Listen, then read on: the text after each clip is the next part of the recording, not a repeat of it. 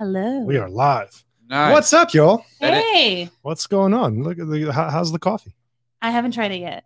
Okay. But I'm excited. All right, cool. The intro jams were legit. Yeah. Yeah, it's a buddy of mine. He's a guitarist. He's got a band called Circa Arcana. He made that song for me. Oh, cool. Nice. So, yeah, real quick before we start, I want to just let people know the podcast is available to listen to on a lot of platforms: Apple Podcasts, Google Podcasts, Spotify, Breaker, Radio Public, Pocket Casts, Anchor. You get the point. All links are available on anchor.fm/The Barbar Show. You can find all the links there. And obviously on YouTube, because we're on YouTube right now. Yeah. So I'm really looking forward to this. So I think this is going to be really cool. Different than anything I've done before. It's going to be like a podcast / live performance, like my own little concert over here. Yeah. It's going to be so cool. We just come to play for you. So, I appreciate that. So why don't we start by letting people know who you are, what you do? Sure. I'm Elia Esparza, and I'm a singer, songwriter, performer. Unprepared. It's fine. We can hear you over there on the phone. This isn't your first podcast, babe. What are you doing? Get it together. It's all good. I haven't had the coffee. They're hyped up on Turkish coffee. Yeah. So, Mark? I'm a lead guitar player for a country musician, a country artist named Frank Ray. So I do a lot of touring and kind of in and out of Nashville a lot. He's a guitar player. Yeah. Like, got it. Well, because like she filled in all this. It's so. I just said me. She's like a big long list of like everything she does. I said three things. I said three things. You know, like when you would do essays and you would just like add words, like a certain amount of essay. You didn't even say your full name. Mark Ramos. You know, when your like teacher would go like, "Hey, I need it to be 15,000 words," and you would just like ramble for a lot of it. Oh, so I'm just rambling, introducing myself. Anyway, I don't know. I don't know how to take that. I don't know how you take that, Elia. Whenever I hear the name Elia, I think of Game of Thrones. This is just a side point, but specifically that scene with Prince Oberyn, Elia Martell. Say her name. You know what I'm talking about? Have you seen the show? No, I never watched the show, but I've heard people relate it to that. So yeah, like, that's just like because it's such it's a very uncommon name. It's like Jamil, you know. Yeah. Yeah. So that's what I think of. I think of Game of Thrones when I hear your name. But anyway, so I've always been fascinated by people who have musical ability because I don't have any.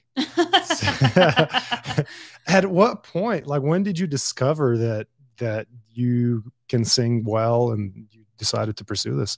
I mean, when I was really young, my dad gave me like a bunch of CDs and it was like En Vogue, Mariah Carey's like #1 hits, Whitney Houston.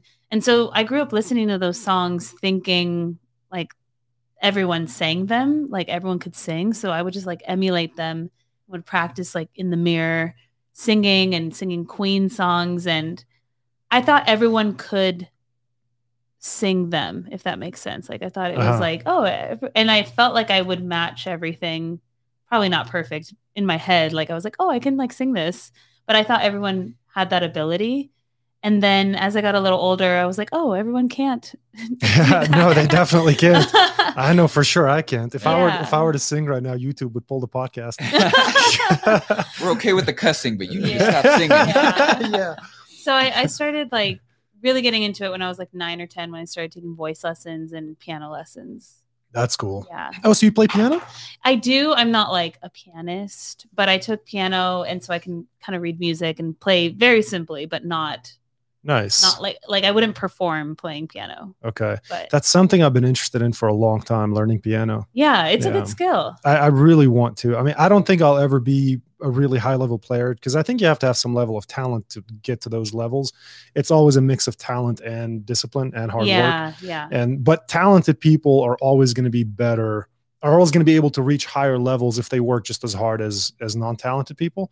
I mean, here's my I have this conversation a lot, and a lot of it has to do with, I think talent, I almost want to say I don't think talent exists. I just think that passion exists, and that's what keeps you dedicated to practice. You know what I mean? I think you could, become a good singer. I think you can become a good guitar player. but it's the passion that keeps you focused. And if you don't have the passion, then you're not going to get to that level. I agree and don't agree though. Yeah, same. Because because I think anybody could do what I could do.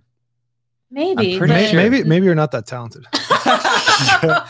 Yeah, that's a solid argument. Okay. I think, well, I guess it depends on certain things, but like I think singing, like you have to have a ground basis of being able to carry a tune. Not everyone can carry a tune. Yeah. And then there's like, I mean, some people can sing higher or lower or have different ranges, and then the tone, but everything can be worked on for sure. But it's all muscles. Yeah, but not everyone. I mean, I'm not going to be a Bublé. You know, there's no way I'll ever. But that's what I mean. Like that, there's certain things you can't learn. Right. But I do think that with certain things, especially I feel like more instruments, like you can master it. But again, like you said, if you don't love it, if it's not in you, like you never will. Yeah. Yeah, I'm not speaking specifically to music. I think to any skill in life. Yeah. Like you can teach anybody to do long division, but some people can just figure it out. And those people become calculus professors. Yeah. Whereas other people can make it through algebra and maybe like a pre-AP, I don't know, pre-calculus or something. Yeah. But not everybody's going to become a high-level mathematician.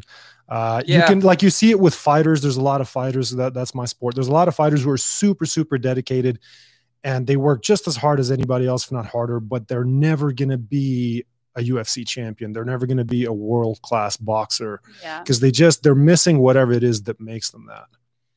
But they can get to a high level, but they're not going to be Floyd Mayweather. They're not going to be John Jones. They're not going to be George St. Pierre. That like that secret thing that you're born.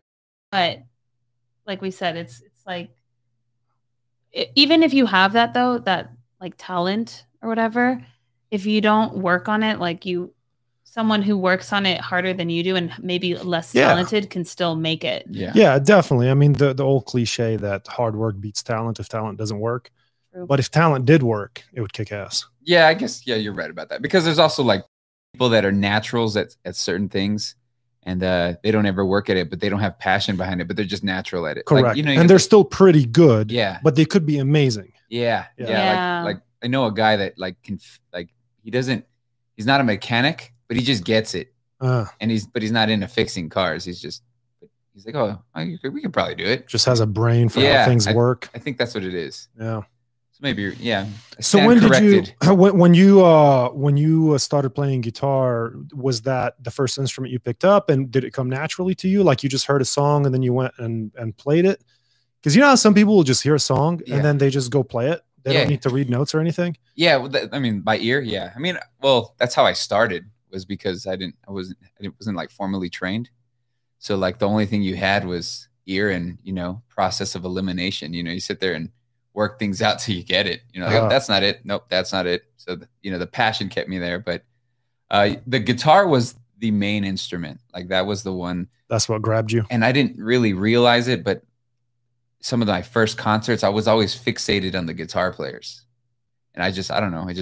I thought they were like the knights, you know what I mean? Like, they weren't like the kings or the queens or I don't know why I'm bringing this in that chest. Right? The knights. But they were like, that Game of Thrones they were like got to you. Yeah. They were like the warriors. Like when I saw Slash, like Slash was out there to, get in your face or, Eric Johnson and Stevie Ray Vaughan, you know what I mean? Just those guitar players were just, they were the warriors, the fighters. You know what I mean? They just looked like they were in it more than everybody else. Not that anybody else was in it. Wasn't in it. I'm just saying, like, they looked like they had to be in a different state. I don't know why I gravitated to the guitar, but I love the way it sounds. It sounds great. It's such a perfect instrument, and it's like personally, I'd say it is the most expressive instrument. You know what I mean? And she would probably disagree. Well, I saw. That's why I looked at her. I saw a little expression. I was like, what is that? Because you have. Here's my argument, and it could be debated for sure. But my argument is she can say things and she can project emotion with the assistance of words, and a guitar player has to use nothing but, nuances and feel, and you know what I mean. So I guess that's my argument. sticking to it. I get that. The singers can say things like I can't really say things, but right, I can't even speak correctly. Yeah. No, I get you. Well, it's. I mean, voice is essentially an instrument, right? Yeah. You have vocal cords and you have guitar chords, and it's just what you do with those. Cheers with the coffee. That's hilarious. It's what you do with those chords. What kind of music you create? Is so good. Yeah. Good, man. I'm glad you think so. That's a Turkish coffee with ground cardamom. Is that what it is? Yeah. I thought it was a clove, but that's cardamom. Yeah, it's totally the cardamom. Yeah. That's good. So I don't mean to. I forgot. I lost my train of thought. Oh, you were saying like That's all right. vocal cords. Yeah, something about that. I don't know. No, but talking about like being able to get to a really high level. Like I watched this pianist. His name is Henry Herbert. I think there's a famous video on YouTube for him. It's called, if you look up something like professional pianist plays piano on the street or something like that, he's just like somewhere at a mall, I think, shredding that piano. Oh man. I mean, I can't even see how fast his fingers are moving on that thing. I'm like, this is insane. Yeah. And he gets so into it. Like, I just love watching when people are really in the zone that he doesn't even notice that people have stopped around him to watch him play the piano. Yeah. It's fantastic. He's I wish I could play it, but yeah. I can't play it on the show. Yeah, he just got so into it, and he's just like the speed of his fingers. Yeah. That's what mesmerized me. I was just like watching his hands move over the keyboard. Like, this is insane. Yeah. With precision. Oh, I mean, absolutely. Yeah. Yeah. And there's so many keys, and it's like, how do you know which one to push? I think that is the most fascinating musicians to watch. Not the fastest ones, but the ones that just get so into it that you're like, you almost like question, like, where are you? Yeah, they go somewhere else. You're like, I don't know where you're at, but I'm so interested in being there. You know what I mean? Yeah. Like, I love watching that stuff. Yeah, they're in a state of flow. Yeah. They get in the zone. That's what being in the zone is. Yeah. It happens sometimes when I'm having a good kickboxing session, like I'm hitting the bag and there's a good song playing and I'm just kind of in it. Oh, every punch and every kick is just coming out naturally. And I feel the same way. I'm like, because it's martial arts, it's an art. Yeah. And so I feel the same way. Like, and then all of a sudden the round ends. I hear that beep, beep, beep, beep when the round ends. And I'm like, whoa, okay, well, that was cool. Oh, that's, yeah. And then like you do a 30-minute kickboxing workout and it goes by like that. And that's how you know you were in the zone. Yeah. That's like the best place to be, I think. As an artist, period. As an artist, it's just like, that's the goal every time. It doesn't always happen, but like when it does, you just have to like ride it out. Yeah. And I feel like it gets harder and harder to get to. Yeah, there's really? I have these jam tracks that I just sit there and like practice soloing over, and they're just like 11 to 15 minutes of just this loop of chords and stuff like that, and I just sit there and I just go off on it, and that's like part of like my practice routines. And then there's some that like where it's like 13 minutes, and I'll just start and I'll keep going, and then all of a sudden it ends, and I'm like, what? Yeah, I was just getting going. Yeah, like, you know what I mean? Yeah, you're in a state of flow. Yeah, I love it. I love being there. But I think you know, back to saying like watching that guy on the piano is he got there and he was, you know, it's probably hard for him to get there, but since he was able to get there, like he just wrote it out. Like, you know what I mean? Right. And it's good because watching that live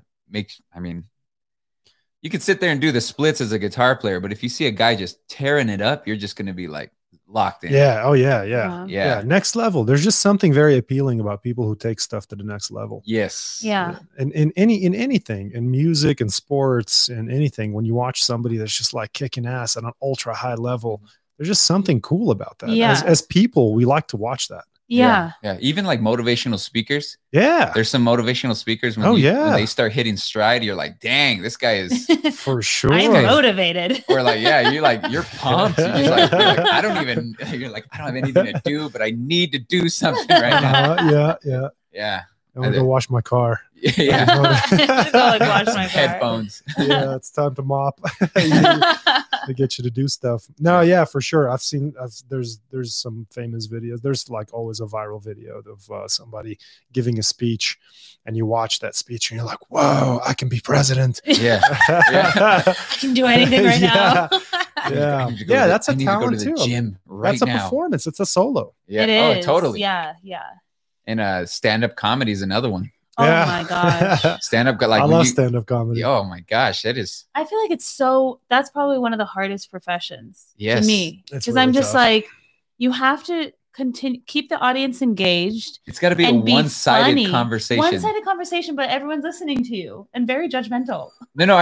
What I mean is like you're having a whole dialogue, or not even a dialogue, a monologue, and you're not even allowed to have conversation. You're just basically that's what I mean. Like, it's like, that's incredible. And then if you're not funny, they let you or know. something doesn't land, you're gonna feel the pain. Have to keep going. Yeah. Because at least as like musicians, if we're going through, I mean, I go through many moments where I'm like, oh, this is so awkward. Like, this is not it. Like, does it sound okay? Like in my head, right? I just keep going. Yeah. And then I'm like, all right, I'll do a different song, and it can kind of change it up, but no one's gonna like stand up and be like, you suck, like at a comedy show, Yeah. Like people might think, have you not a show I've been to. have you heard it? There's a thing on YouTube, and there's like it's documented about Bill Burr in Philly.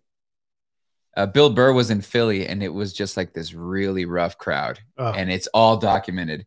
And he starts on his routine, and they're not biting, and they start booing, and then he flips a switch. And he goes in nothing. You got to hear this. It's incredible. I definitely want to check it out. And he flips a switch, and he just starts going. He abandons his routine, and he starts going like this and starting making fun of the crowd.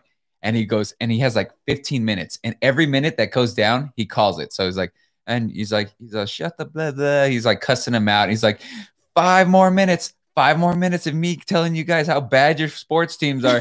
And he just keeps rambling, and he kills it.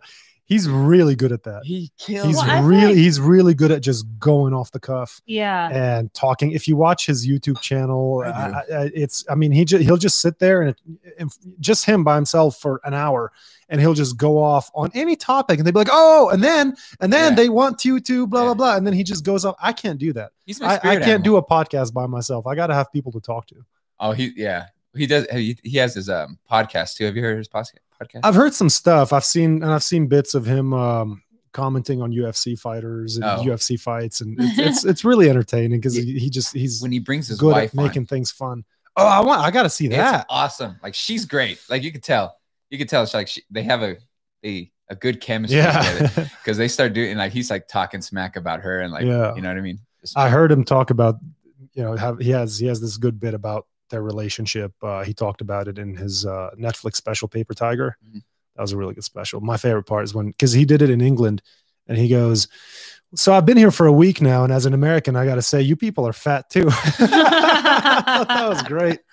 That was like my favorite part of the special. He's got that commercial with it's that parody commercial for Sam Adams. Have you seen it? Where he's like basically doing cliche Boston people. Oh, that was on SNL, babe. Oh, it was on SNL. Yeah, it was a skit. And amazing. He nails it. Obviously, he's from Boston, but like he nails it. I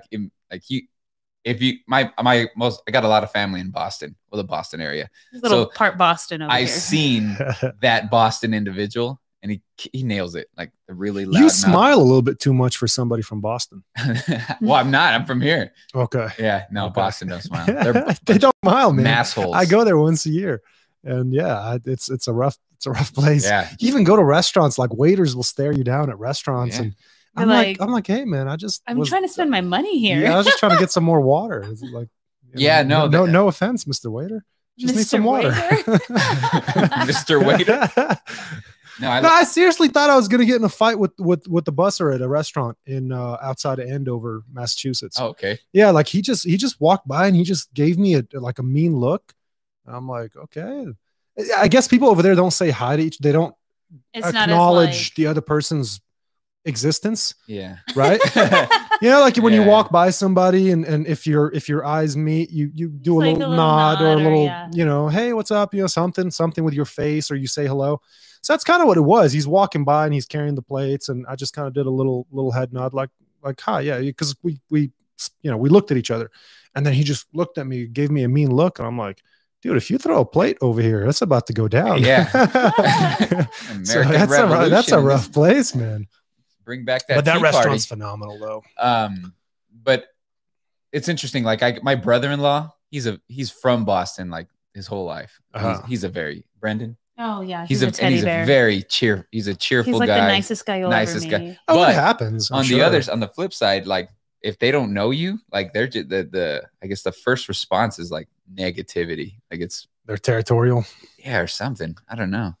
That's interesting. I've only been once, so I can't really. That's more than enough. Yeah. You don't need more than once. But I mean, I had a good time. You get to say you went there. I lived in New York for 6 years. How was that? I loved New York. Now, you went there for music school or something like that? Yeah, I actually went to acting school there. Okay. And so I attended the New York Conservatory for Dramatic Arts. But then I stayed afterwards just working in studios and different projects and a bunch of crazy things. But I love New York. It's such an electric city. But I think everyone's really nice there, but there is those similar moments where you're like, don't look at me, don't talk to me. Like I'm busy, like get out of the way. Yeah, you have to walk fast because you're always in the middle of a stampede over there. Yeah, I'm a fast walker, right, babe?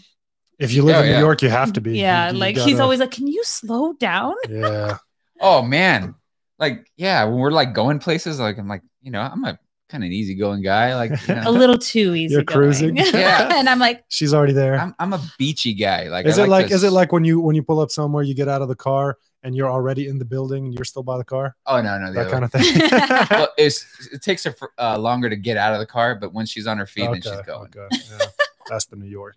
Yeah. So how was that whole experience, acting school? It was an experience. I mean, I moved when I was 17, straight out of high school, and went to school over there. And I'm so glad I had that experience because from El Paso, you just packed up and said, I'm going to New York. Yep. Okay, cool. And being surrounded in the city with artists and craziness. And I mean, it was an incredible experience. Lots of ups and lots of downs. I'm sure. For sure. Yeah. But it really taught me how to hustle, how to like make it happen, even when you have no option. Well, like that's because it's your only option. Right. It's like I either sink go or work, swim. Do this, or I don't have rent status. Right, so it kind of instilled that mentality and that, I want to say, work ethic, because it's kind of like a good and bad thing, but I never feel like I'm doing enough. That's true. Like I'm always like, let's schedule the day. Let's get as much done all the time. And I've had to learn how to kind of slow down on that a little bit more. Why? So glad you asked. Well, here's the thing. Like I thought the same thing. Why? But then I thought, I kind of, I've always like wanted to maybe like have conversation with you, like just sit there and like, hey babe, like, do we really need to be this way? But then again, like, I think that's an attribute that's good that she has. So I don't even try to challenge it unless it's directly getting into my flow. Like, like Saturdays, I like to be in chill mode. So like if she's like trying to structure the whole day, I'm like, babe. I know what you mean. I got some football games to watch. Yeah, I guess she needs to be in grind mode, or like she feels like it like literally puts her in a bad mood.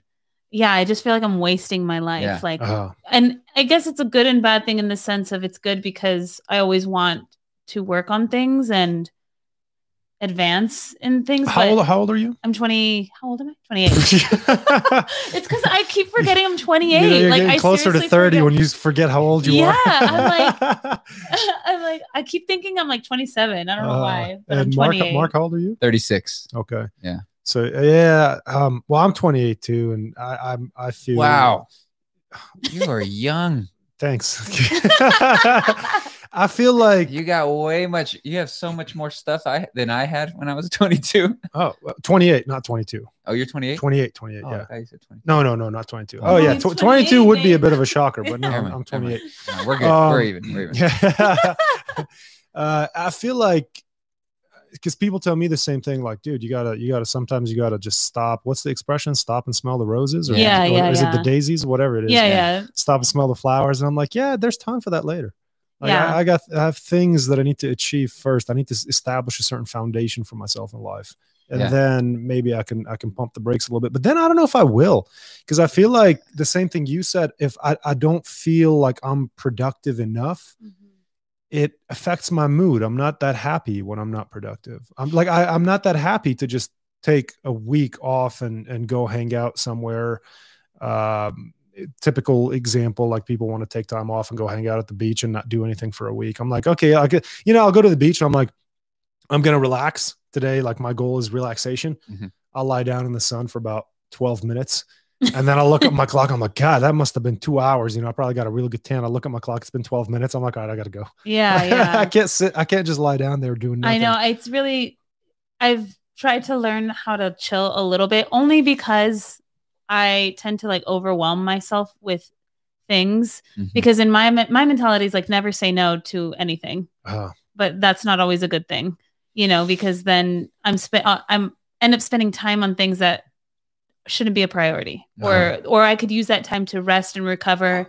And as an artist, like I need time to just think alone by myself. Oh, definitely. So that I can see clear and see like, okay, I want to write a song, or like what ideas do I have for the music video, or things like that. Like I need that kind of time, as opposed to endlessly booking myself with things to do that don't hold that priority. You know what I mean? So I'm just trying to find more of a balance, and now I've kind of found it. It's like, I feel like on a Sunday, I'm a little more chill, but I'll still like clean the house and organize my whole week and, do different things. I just won't be as intense about it, but you gotta do something. It's really hard for me to like, the thought of going to the beach sounds awesome, right? But I also, He's would already be waxing like, his surfboard. Well, I'm the type that would be like, what are the cool restaurants around town? Like, what can we go do? Oh, you're one of those. Yeah. Traveling with you must be exhausting. Total. Well, see, here's the I have thing. a sister like that. No, but no. I'll just find things that I'm like, hey, this is cool. We should check it out.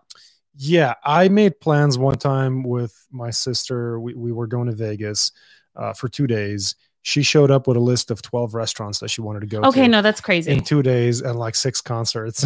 like you do realize we only have 2 days, right? We're going to be there for 2 days. Yeah. No, I mean, I'm just like, hey, like there's this event going on, or this is happening. I'm not like 100,000% like crazy about it, but I also would like to make the most of trips if I'm going to go somewhere. I think we both agree on that. Yeah. Like if I go to the beach, I don't like to just sit in the hotel room. Forget it. Yeah.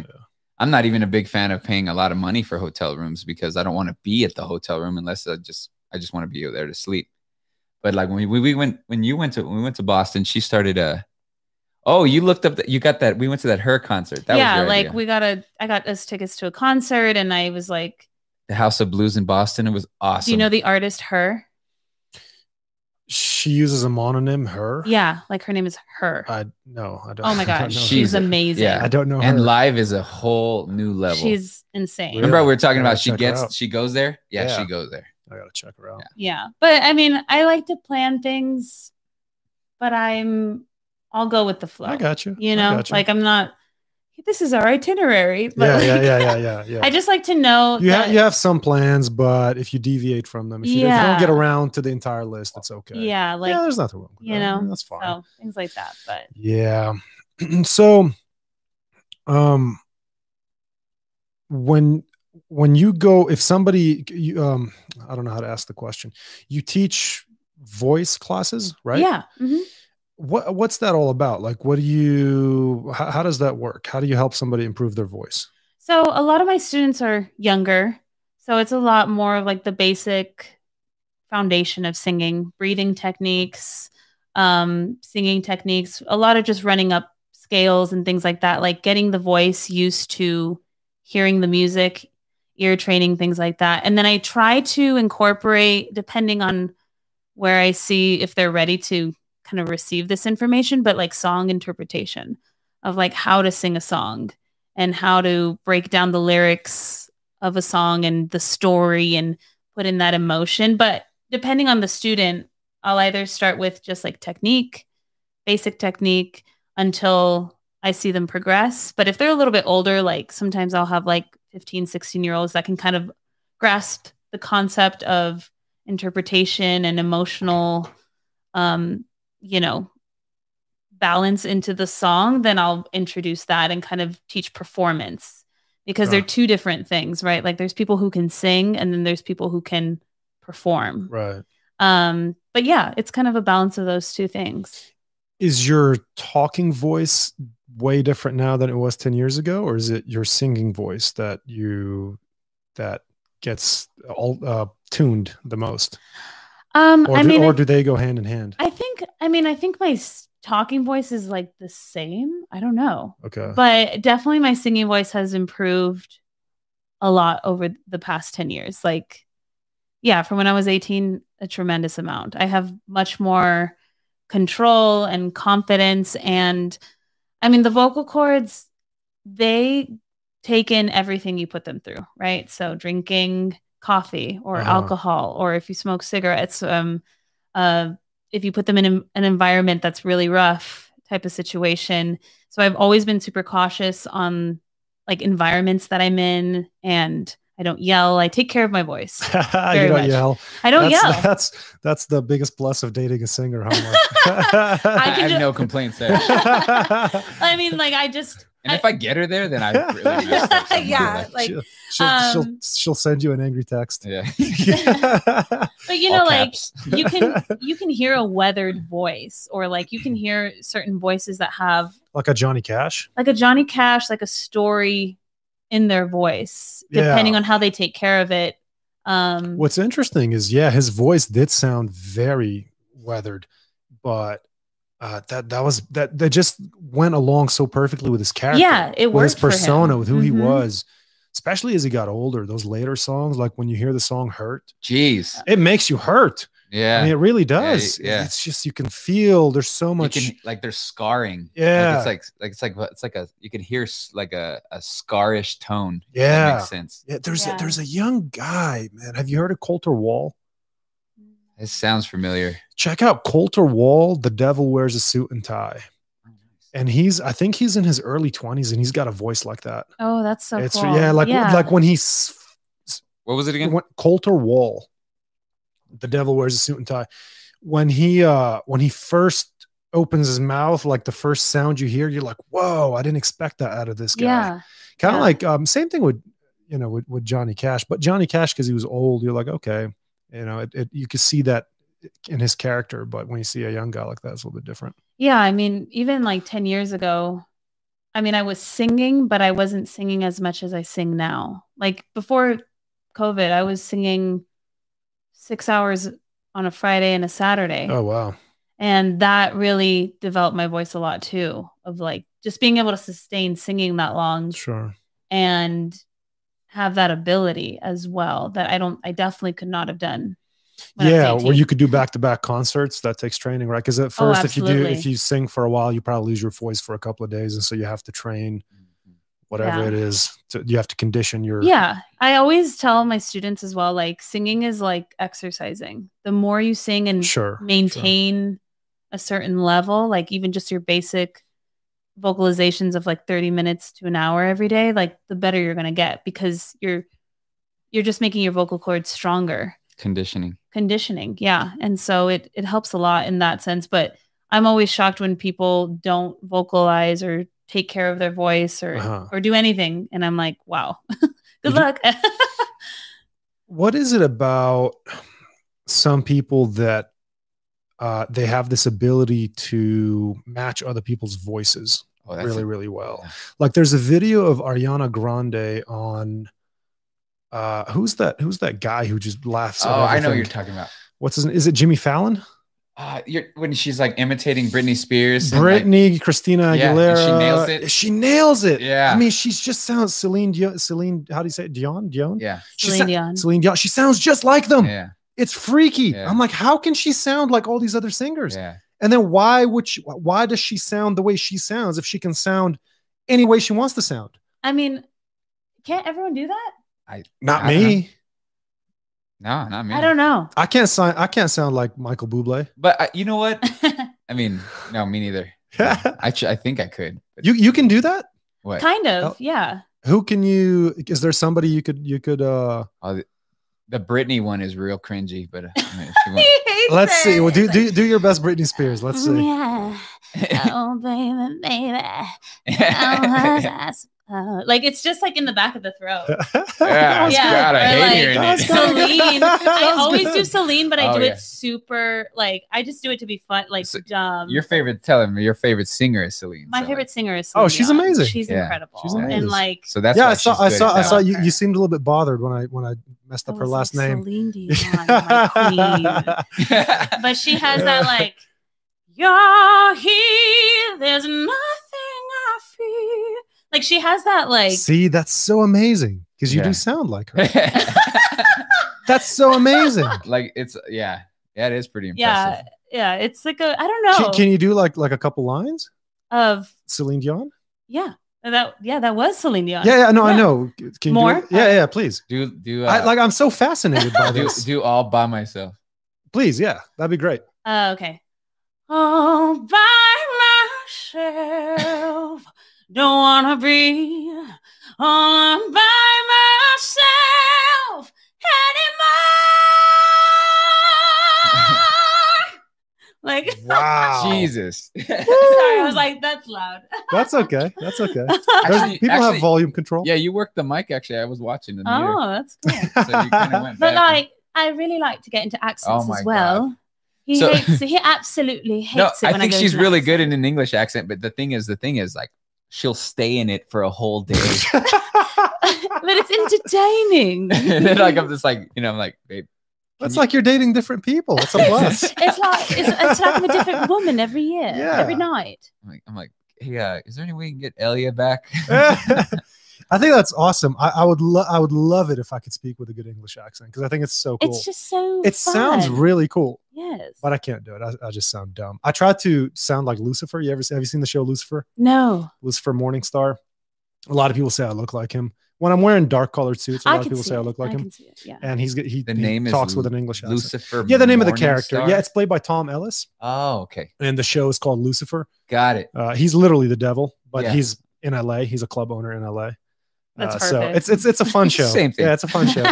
And so I'm like, well, if I look like Lucifer, I want to try to talk like Lucifer, but it doesn't work. Yeah. I'm not very good at that either. I feel like it's like a practice thing though. That was really good. It's like you transformed for a moment. You were someone else. Like, whoa. Yeah. That was pretty cool. She does that. What other accents do you do? There's another Well, one. I definitely have a country accent as well. Yeah. I can totally be a country artist, and me and Dolly are going to be hanging out in Thailand. Oh, I love Dolly though. Oh, she has like a lighter country. She's like, well, darling, you know what they say. That's it. Like, that's amazing. She has like such a. Who's Dolly? Is that your country persona? Dolly Parton. Oh. No. You know Dolly Parton. I've heard the name. Is she a singer? Yes. She wrote I Will Always Love You. Oh, I thought that was Whitney Houston. No, well, Whitney Houston sang it, but Dolly Parton wrote it. There's this contestant. She was on one of those talent shows. Her name is Ashley Williams. Okay. And she sang I Will Always Love You. And I don't think there's a person ever who could beat her performance that night. Oh my God. Wow. Yeah. Amazing. I'll have to hear Amazing. it. Yeah. And it's live, obviously. I mean, incredible. Yeah. It's really, really good. It's on YouTube. Ashley Williams, I Will Always Love You. I've listened to it 100 times. Oh, it's nice. incredible. It's one of those. Yeah. Oh my God. Her voice just like fills the stadium, right? When she hits those, and I'm not even gonna. I mean, oh my God. I mean, she just fills the stadium.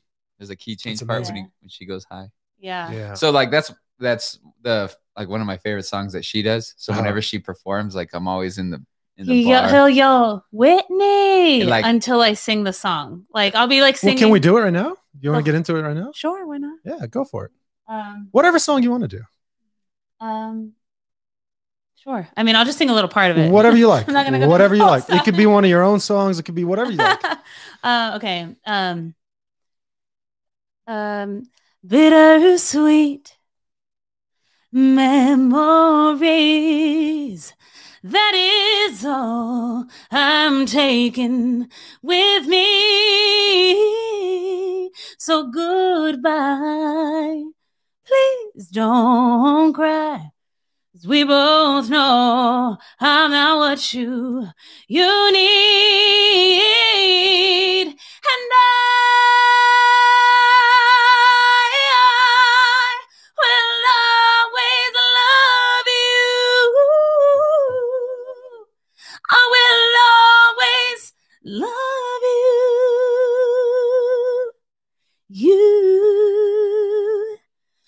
darling, you. Yeah. That's awesome. Yeah, that's my favorite Very one cool. that she does. Very cool. It's better with the music. Yeah. Of course. Because it's like, I'm like, okay. Well, where's I your could break hear out the guitar, bro? Oh, yeah. I do have that. I was gonna ask you. You want me to play the Whitney Houston song? We've never done that. So what is it about? Is it what is it about people that allows them to sound like other people, to match other people's pitches? Is it just like you have an ability to recognize pitch better than others, and you have the voice control, the knowledge of how to control your voice, and you can match it? Yeah, I think it's finding like, it's like mimicking and like finding similar inflection and tone. Wow. Right into a singer, because everyone has like a specific tone to them.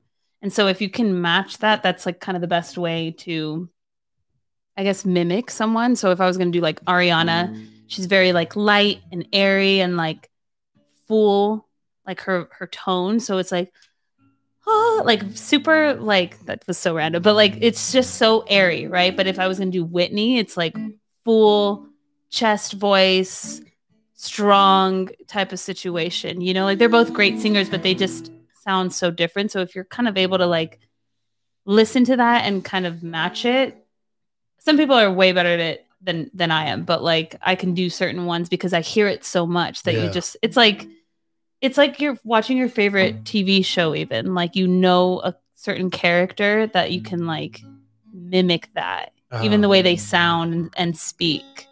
So I don't know exactly how it works. It just comes natural.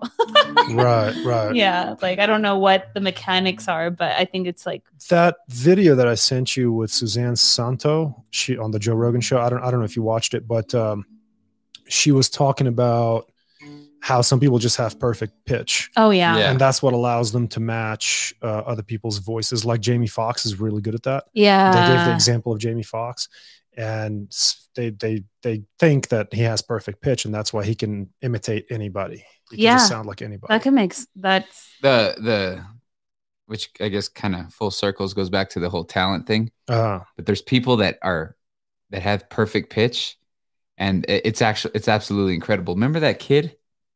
Remember that guy we met at NAMM, and we saw him? You saw a video of him and his son. So anyway, there's this kid, and his dad will play these chords on the piano, like ugly chords. I'm talking like it's not just like a C. I'm talking like it's weird, crazy chords. And this kid will sit there and listen to the chord, and he's like, there's an E, there's an A sharp, and he'll pick out every note in that chord. Yeah, that's insane. That's exactly what Suzanne Santo was talking about in that video. Yeah, where people can tell you exactly how flat something is or how sharp. Yeah, yeah. That's amazing. Yeah. And some people have it and can't sing, or like they can carry a tune, but they're not like great singers. So I always gotta have the full package. That's interesting too. Like it's still useful, like I guess in other things, but I wish I had that. Like Charlie Puth has perfect pitch too. That's pretty cool. Yeah. So that I see you pulled up some app over there. Yeah. Does that help you tune your guitar? Yeah, because really, I unfortunately do not have perfect pitch. Do you want this thing right here? What?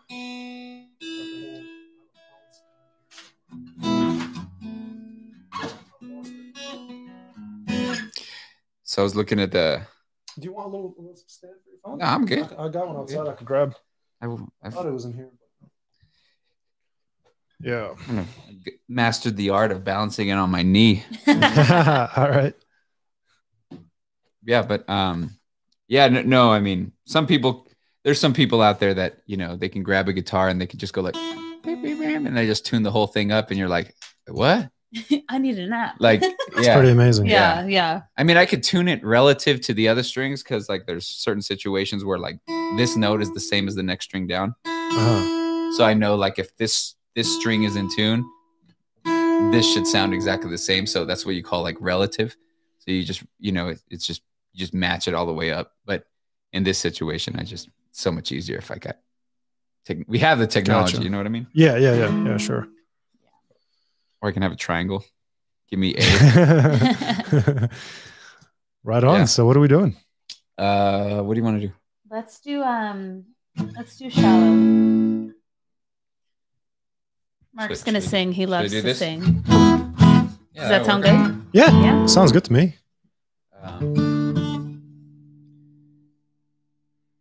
Yeah, so we did this song. Now we can't hear you though, because you. Oh, sorry. So we did this song as a duet one time. Oh, cool. And I sang it. It's on YouTube. But nice. I'm not 1,000% confident in my voice right now, so I'm not. That's all right. What song is it? What are we gonna do? Shallow. Yeah. Okay. It's from A Star Is Born. Okay. I just want to make sure that I know how to play it. there's parts that. Here we go. All right. Ready? Yes. Turn this back down. Aim for the 12th fret. Learn that from Orlando. Out of Beacon. Ready? Yep.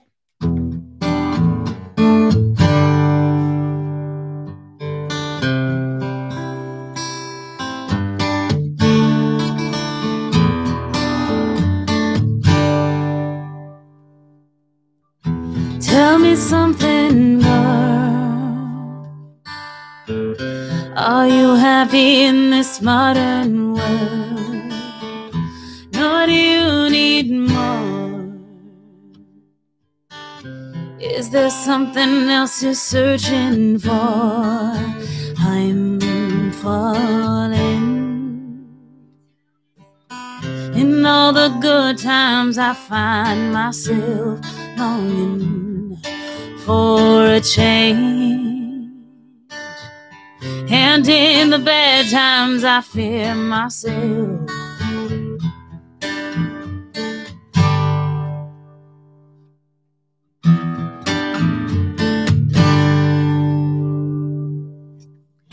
Tell me something, boy. Aren't you tired trying to fill that void? Or do you need more? Ain't it hard keeping it so hardcore?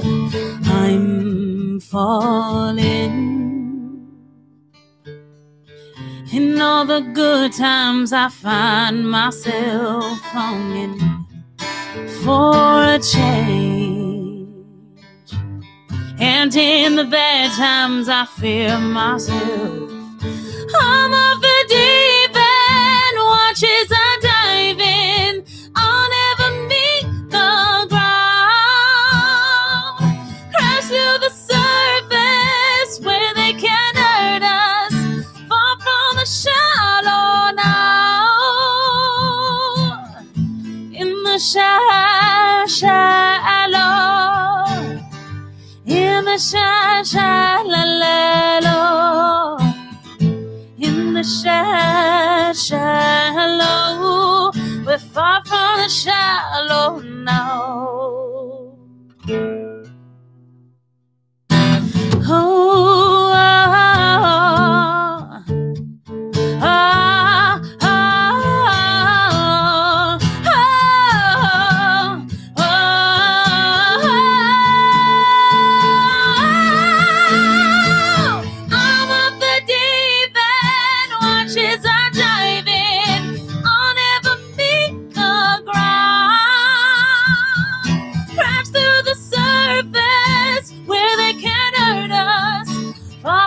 shallow now.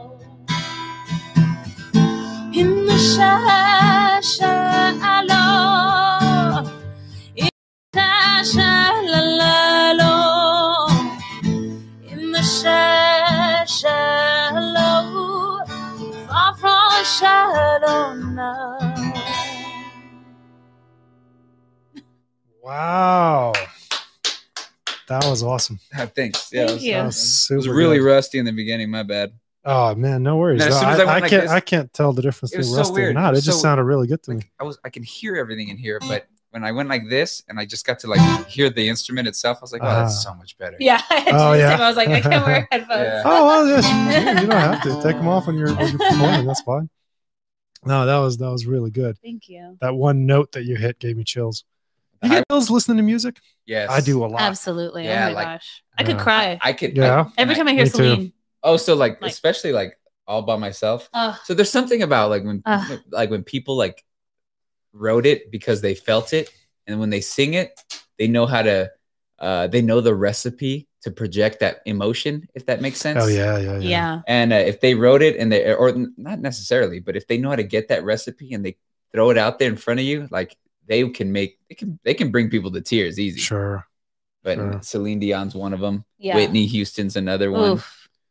Powerful voices. Andrea Bocelli. Oh, yeah. The way Andrea Bocelli does Ave Maria. Yeah. Jeez. Yeah.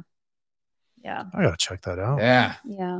I did some research on that recently, actually, like yesterday, because I was wondering. I was thinking about this podcast, and I was wondering, I'm like, what is it that gives people chills?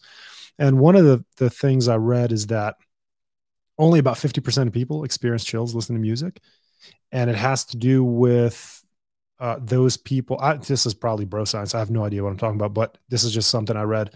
Those people probably have more connections between the emotional center of the brain and the auditory channels. That makes sense. Oh, that makes total sense. Because I know people that like don't listen to music. Yeah. Like they just play whatever. Like they just play music and they're like, yeah, it's cool, but they're not listening. They don't get absorbed by it. Yeah. Yeah. And that is I get pulled into a song. to me. Like I put on a good pair of headphones. It's like, and you just listen. Yeah. Or good takes speakers. you away. Yeah. Like we're very crazy about like the quality of sound of everything. Yeah. Like I would rather the quality of sound than like anything else. So that's the thing, like you got like quality versus volume. Because if you have good quality, you don't need the volume. You know what I'm saying? Super loud. Like have you ever been into like a professional recording studio? Just this one. So in a professional setting, their speakers are tuned to be very clear, and of course the audio is very high quality. You know, like high definition audio. Have you heard that? Because you know MP3s are very compressed versions of the actual song.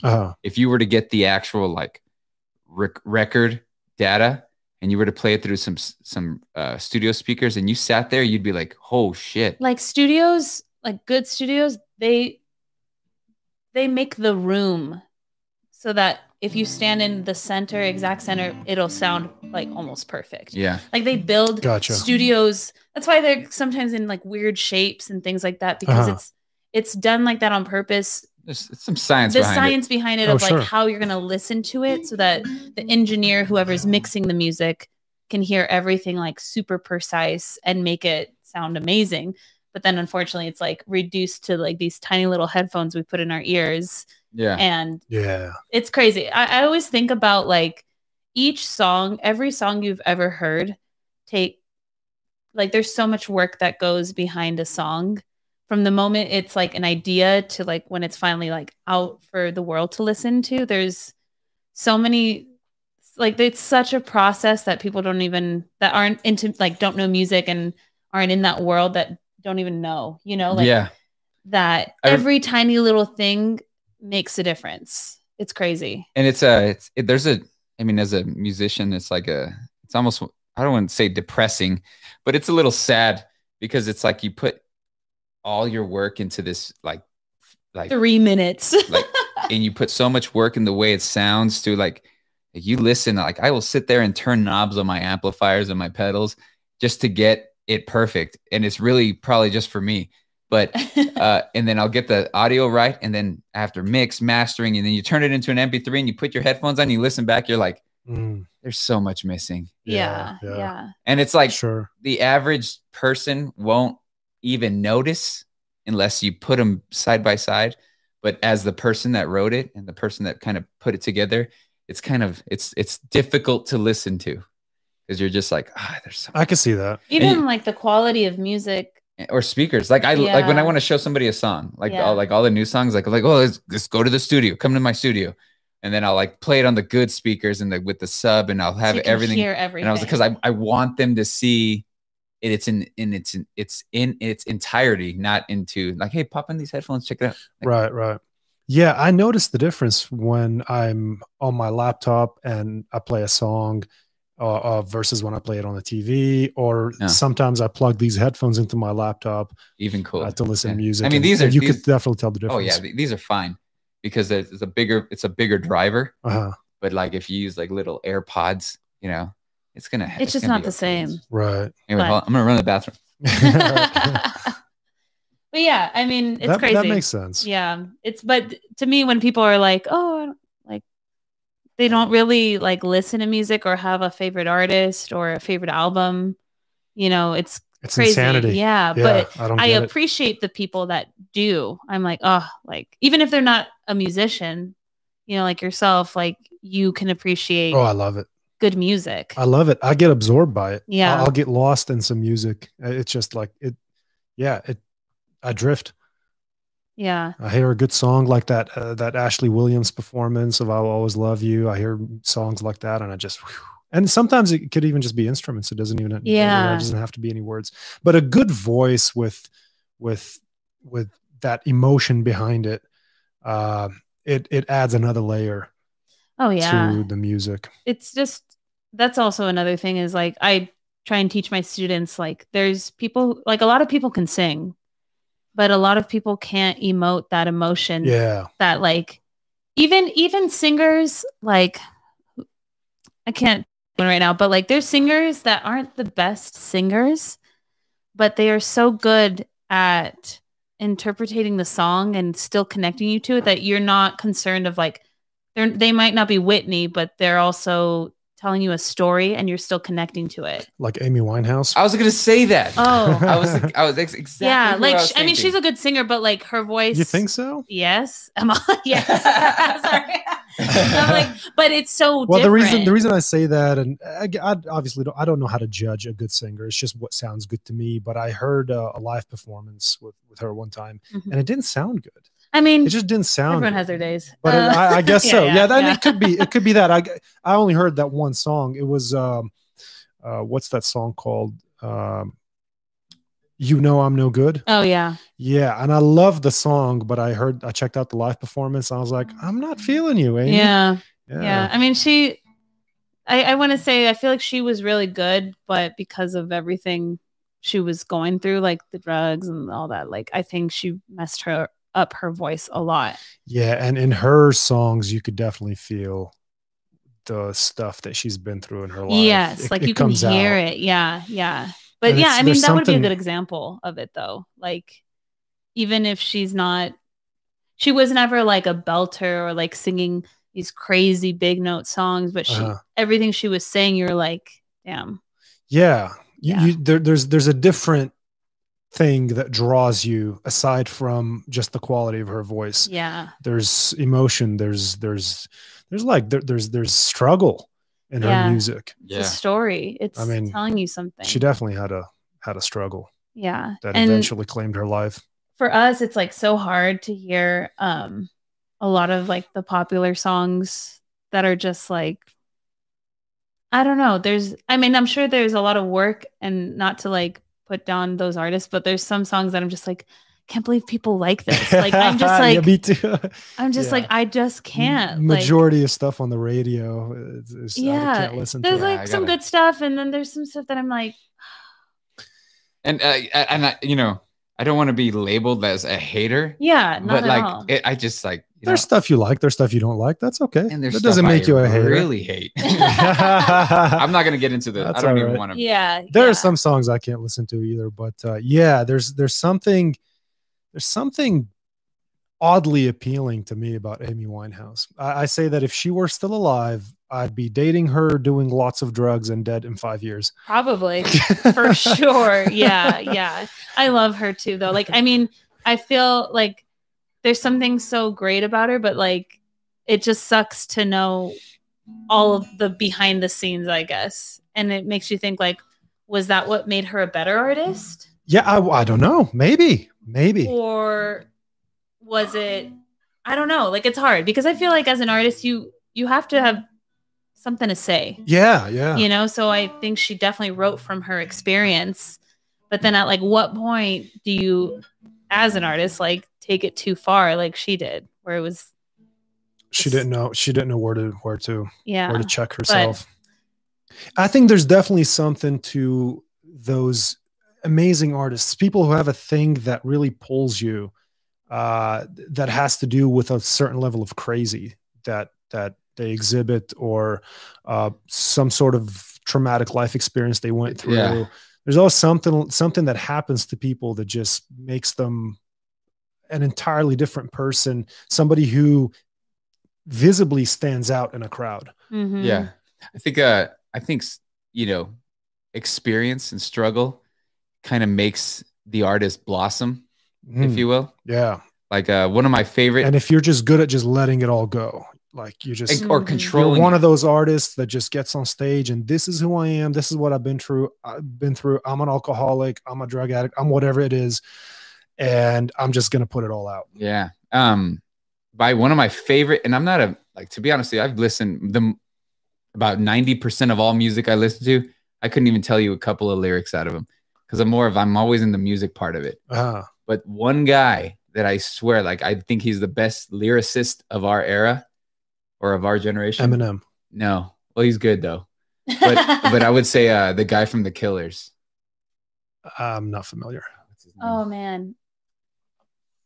Ah, gosh. I'll Google it. Yeah, he has a good. But like the stuff he writes about, like it's very poetic. Yes, it's very poetic. And the thing is, when you if you listen to his music and then understood his life, or like read about his life and like what he went through, and then went back and listened to the music, you're like, oh my God, this makes sense. I know exactly what you're talking about. Is it Brandon Flowers? Yes. Okay. Yeah. I was like, it's something with flowers, but I don't remember. Yeah. That guy's really good at writing lyrics, in my opinion. Not that it's valuable. I mean, I think, but I love good lyrics. Yeah, I love good lyrics. I my first language is Arabic, and Arabic is such a rich language. It is. And I grew up, I've always had a fondness for Arabic poetry. And so I have some Arabic poetry books over here that I read from time to time. And there are there's like 5 poets that I really, really like. And their language is so rich. Their lyrics are so rich. They're so meaningful. Like the words come to life when you're reading them on a page. So I got a question about that, because I'm just out of straight curiosity. Because there's like romance eras and romance kind of poetry. Yeah, Nizar Qabbani is the man when it comes to that. So there is that, because sure. So like that was my question, because it's such I'm listening. It's such an aggressive language, if you know what I mean. Like I don't mean that in a mean way. I mean just it's very like what's the word, babe? An aggressive, like you're not gonna be able to, like a harsh. I don't want to use the word harsh. Not harsh, but it's like it's a rough language for sure. Yeah, like the way it's like spoken. It's got that. Yeah, like if you listen to somebody talking in Johnny French, Cash tones in it. If you listen to somebody speaking in French and somebody speaking in Arabic, French sounds so chill and mellow and smooth. I don't even know what, it just rolls off the tongue. Yeah. Whereas Arabic, there's all these harsh sounds, like and back of the throat. Very much so. Yeah, and there are letters. So another the Arabic alphabet. Another name for it is huruf al-dad. The letters of the letter. There's a letter in Arabic called da, and that letter does not exist in any other language. Da. Yeah. Check this out, babe. I know. It's backwards. I saw that. It's not backwards. You're backwards. So that's how they read the book? Yeah, it's from right to left. Arabic is from right to left.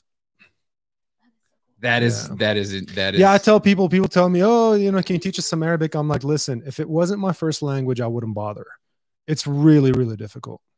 The letters change. The letters can can take on 3 or 4 different forms depending on where they are in the word. So the same letter at the beginning. Context is very important.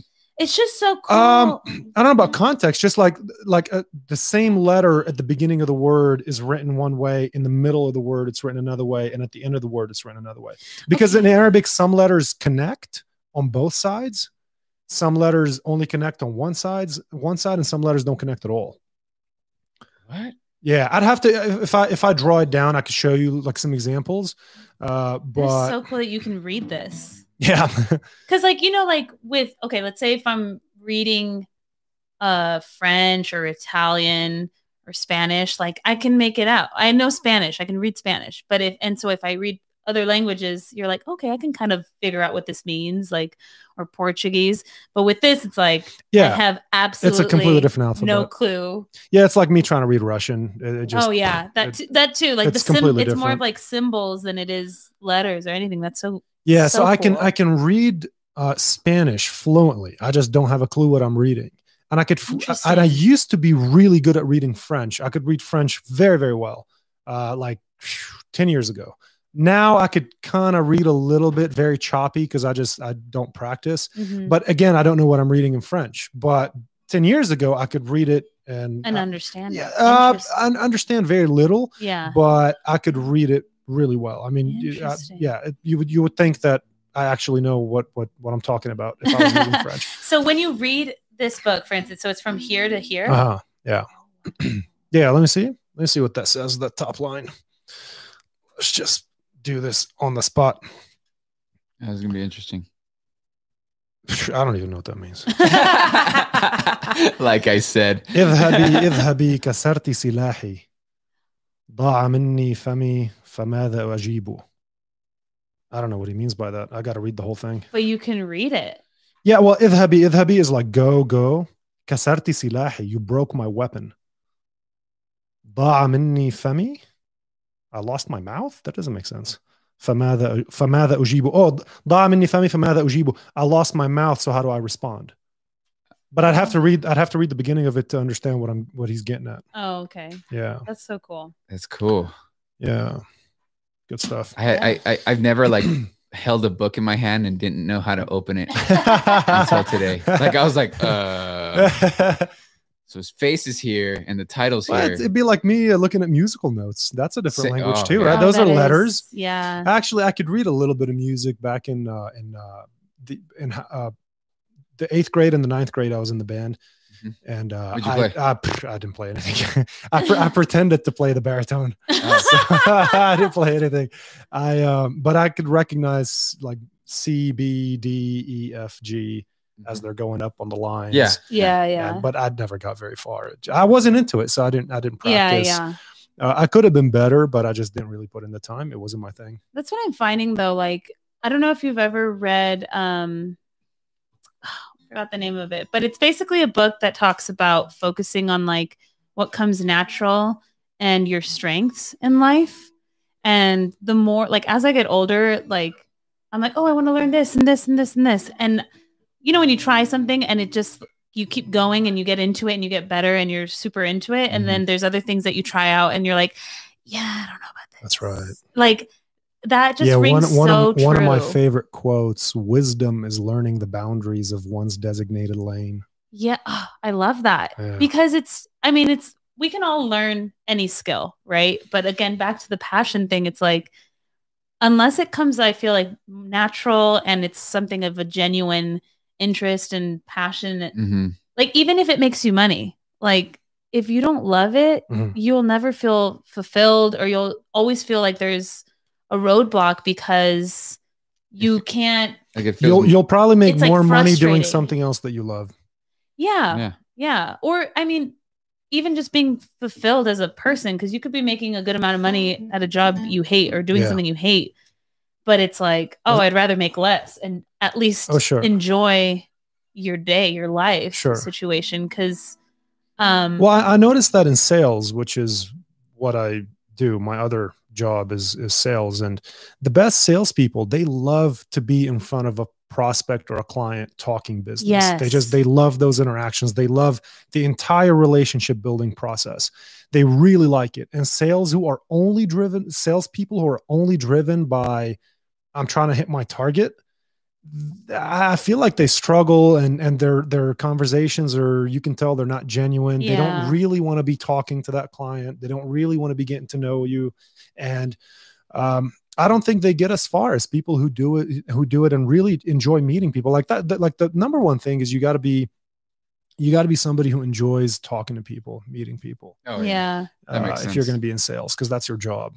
And not even so much talking. I mean, there's a time for that, but it's more so listening to people. Mm-hmm. And so what do you sell? you don't mind me asking. Yeah, no, that's fine. To sum it up, I'd say that I'm a drug dealer. Oh. I'm in medical sales. Oh, wow. So I'm a legal drug dealer. Yeah, I'm a rep for a pharmacy. Oh, okay. Cool. Yeah. Like a specialty pharmacy? Yeah. We provide a service for workers' comp patients. Oh. So you have to go to like doctor's offices and like explain the new product or whatever. Yeah, there's really not a new product, but every now and then there's a change in legislation. There's a change in the referral process, things like that. Approvals, denials, schedule changes with medications, that kind of thing. That's how I know like I have to make it in music or in arts because like I can't do that. Like Yeah. I would be like, yeah, I'm okay. Like, I don't know. Like, I feel like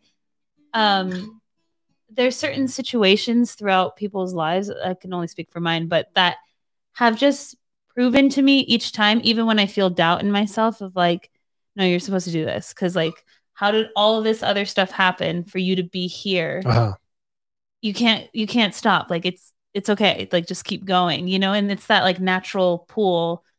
I guess in that destination quote you're talking about, like this feels like my destiny, and I'm just gonna keep going down this path until it doesn't feel like this is right. Situation. Yeah, well, it's interesting to me. Like when I'm in clinics talking to people, they tell me, "Oh my God, I don't know how you do your job. I could never go around calling on different people and cold calling and doing that type of thing." And my response to them is, I don't know how you do your job. I can't possibly sit behind a computer taking phone calls for 8 hours a day. That's true. Yeah. To each their own perspective. Everybody gets, you find your place in life. Yeah. That's interesting. I didn't. I mean, I saw the pen and I thought this was just a pen that you. That's a company pen. Yeah. So I was like, you probably just picked this up somewhere. Like I didn't think you worked with. Yeah. So what's the name of the company? Injured Workers Pharmacy, IWP. Yeah. I'm going to reach out to marketing, see if they'll pay me for this commercial. I'm kidding. Yeah. That's cool. And so this is what you do professionally, and like the fighter part is just. Oh, well, the fighting thing was what I wanted to do when I was younger. When I first discovered mixed martial arts and got into it, I was almost 17. I was like a couple months before my 17th birthday. And so it was April of 2009. And I was obsessed. I've always been into martial arts and working out and fighting. And I did karate as a kid and some judo and that kind of thing. And so to me, I was obsessed. I loved it. I was like, this is what I'm going to do. I'm going to the UFC. This is my life. And things were going pretty good. Got my ass kicked at the first few grappling tournaments. And then I started winning, and every tournament I'd go to, I'd come back with 2 medals. And then I'd had 3 cage fights. I won all of them. And then I was getting ready for my 4th fight. At the time I was in college and I studied kinesiology, and one of the classes were covering sports injuries. And we got to the section about brain trauma, and that got me out of mixed martial arts. Dang. Wow. Yeah. I was like, I'm not going to get hit in the head anymore. Yeah. So that's when I pulled the plug. That was the, yeah. So I still train. I still like to hit the bag. I love hitting mitts. That's like, dude, that's my favorite workout is hitting mitts. If you have a good coach, when they grab the pads and they wear the body bag, that's my favorite workout. That's just, I can do it all day. And so I love doing that. And I still do jujitsu because I still know that I have the ability to take somebody down, control them if something happens, which it came in handy years ago when I worked as a bouncer. I choked out a couple people, throw them out. Throw them out. Nice. I was a bouncer once. You were? I was a bouncer. I was 18 in New York City, Lower East Side on 2nd Street. And I would check people's IDs. I couldn't even go in the bar. That's hilarious. That's hilarious. I never had to beat anyone up though. Yeah. I was too cute. I'm just kidding. Well, there was a couple of times where I started yelling at people in Arabic and they just left. Oh, shoot. I scared them. Yeah. I mean, like I said, it's an intimidating language. It sounds intimidating. I don't even know what you're saying. You could be telling me a love story. That's exactly right. Yeah. Gonna hurt. Where were you being a bouncer at Pop's Cantina? on Mesa. It was, Oh, it was, yeah, it was I've a been there. rough place. Yeah, I've been They there a few times. closed probably 6 or 7 years ago. There used to be on Mesa Street, like Mesa and Thunderbird, I think, Bob's Cantina. or Mesa and Balboa or something like that. But Oh they man, closed. I remember that spot. Did you used to go to EP Fitness too? I did for a short while. Yeah. think I don't really vibe with any workout place that has fitness in the name. Oh, It's usually like that's always a red flag. yeah. Whatever it's called, Planet Fitness, EP Fitness. Yeah. If it has fitness in the name, it's probably not my kind of place. Yeah. Interesting. Yeah, There's a difference between a gym and a fitness center. Yeah. What other gyms do you go to? You just go to Sun City and your home gym here? Yeah, I also started going to Elevate. It's on the east side. Oh, I know Elevate. Yeah, Yeah, I've been That's there a couple of a good times. gym. I like it. I checked out Wolves Den as well. I love their boxing section. Oh, They have, I mean, when I have a gym someday, because that's one of my life goals. Oh, cool. I'm gonna have a boxing section very similar to what they have at Wolves Den. It's amazing. They have all these bags and different kinds of bags, which is really important, because you could have 20 tie bags, but it's like, where's the double end bag? Where's the aqua bags? Where's all the, there's so many different Just different kinds. styles. That's Yeah, so specialty cool. bags. Yeah. Same thing with like specialty barbells, right? Most gyms only have one bar. They just have a straight bar. Well, where's the cambered bar? Where's the bow bar? Where's the safety squat bar? Where's the football bar? Where's what's that one where you have the two handles? the safety right here? squat bar? I love that bar. It's phenomenal. That's It's like- phenomenal. and- Yeah, really Wow. good. Uh, And the biggest plus to using that bar is it saves your shoulders and your elbows, because when you see people like they have the bar on their back, they're holding Yeah. onto it for a long time and they're doing lunges up and down the gym, or they're doing high repetition squats. It destroys your shoulder. Well, I feel like when I've tried it once, Uh-huh. and I was trying to get Shane to actually buy one, Uh-huh. but he didn't listen to me. Shane. I think he's watching. He left a comment. Oh, cool. So, well, actually, it started off like this. He put a Instagram story which had that, and then this other bar which was like a press bar, but it has all these different grips right here. Uh-huh. So it was like- I think that's either called a Swiss bar, a football bar, multi-grip bar. Yeah, so there's different names for it's it. a cool bar. Yeah, but yeah. Everybody voted for this one. It's like yeah. a majority. Yep. And he still got the other one. Oh. I was like, dude, no one uses that. Uh, But anyway, I tried it once. Back to what I was saying, I was trying it one time, and I remember that I was able to just focus on my lower section. Like I didn't feel like I was like off balance. I felt like I don't know. There was a stability aspect that I loved about it, and I kind of want to get. yeah, back there's to a couple of different reasons for that. One of them is the hand placement. Yeah, because being back here, and you see a lot of people when they're holding onto a squat bar, they bring their elbows up like this. They're holding Yeah. onto it like that, and you want to keep your elbows under it, because when you bring your elbows up, as you squat down, it makes you hunch over more, and you're more likely to fall on your face. So you want to keep your elbows under the bar, and as you come out of the hole, you want to drive your back, and you want to almost like pretend like you're doing a military press. So everything's pushing that bar up. Once you get to the bottom of the squat and you're about to drive back up, Yeah. everything's got to start pushing the bar up. You start pushing up against the bar, not by pushing your feet into the floor. That's how you get the bar up. The first thing you got to do is like I that's how I picture it. I have the bar on my back, and the first thing I do is almost like I'm shrugging to get that bar up. Yeah. I'm like, Yeah. think about it now. Wait, I have a question that's like totally subject change. What's up? So is there good Lebanese food in El Paso? Yeah, at my mom's house. Okay, we're coming over. Or like, what about Mediterranean? No, I'm kidding. Yeah, there's a couple of good restaurants. Alibaba is pretty good. Oh, and, have you been there? I've never been there. And if you want Mediterranean, they're Iranian, I think. I like the Tasty Kebab. I think they're pretty good. Where's that? Real good Greek food, though, which is there's a lot of similarities between Greek and Lebanese. Santorini in Las Cruces Ooh, is the bomb. I'm gonna write that. Yeah, down. write I that really, down. I really like Santorini. Because I haven't been able to go there in like a year because it's takeout only. And what am I going to go pick up food and drive back here and eat it? You know what I mean? Yeah, I lived in Astoria, Queens for a couple of years in New York. And it's like all Greek and Turkish families. And it's all Greek and Turkish food, which is like my favorite kind of food. Like the I don't know how to say it. Gyro, hero, higher. I don't know. Yeah, I think it's Euro. But, Euro, but I don't know. But I know what you're talking about. all that, the lamb, the chicken shawarma, like all that stuff is like my favorite. Oh, chicken shawarma is the bomb. So that's one thing that you're not going to get at any of these restaurants is proper chicken shawarma. I know, right? Yeah, you're not going to get that. I haven't found a place in America. I've gone to like 8 states trying different Mediterranean restaurants. Nobody has a proper chicken shawarma. Really? That I've found yet. Really? Yeah, I have to. It's funny. The last time I went to Lebanon, I told the guy I got a chicken shawarma sandwich. I told the guy this sandwich costed me $1,200. He goes, "What do you mean? It's only like $2." I'm like, no, I had to buy a plane ticket from America, from Texas to come over here. Like it cost me $1,200. I would go. I would do it. Yeah. I'd pay it for it. Yeah. Mark, you look like you're ready for another one.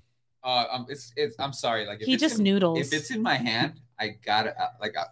No, that's fine. Let's go. I'm like trying to like find spots and y'all's talking. I'm like, just like little background, like music. I mean, if y'all want to do another one, I'm ready. I'd love that. What do you think? We do our original. Yeah. So we have a song that we're gonna release this year. It's recorded. We're just still working on it, but It's called One and Only. Love it. That we wrote together. All right. Alrighty. Ready? Yeah. Is this too loud?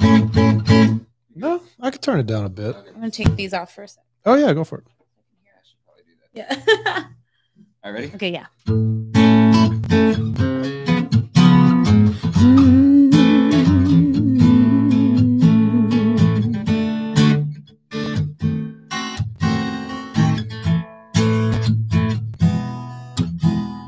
There's a boy by the church, shows me his records, tells me his secrets, and we play songs together. Come Sunday morning, we're catching sunsets.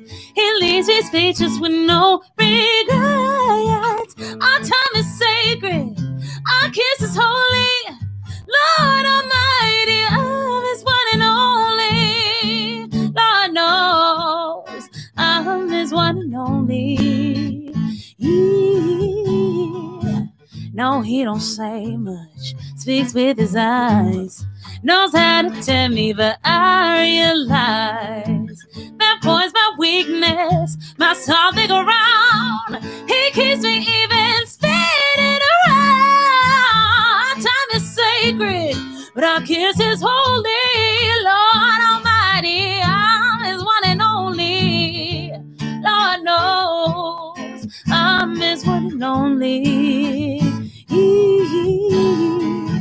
Deep down forever is just a dream. He'll always have a part of me. I'll stand beside Him on holy war, running from tigers, 'cause heaven knows our time is sacred, our kiss is holy. Lord Almighty, I'm His one and only. Lord knows, ooh, yeah. Our time is sacred, but our kiss is holy. Lord Almighty, I'm His one and only. Lord knows, I'm His one and only.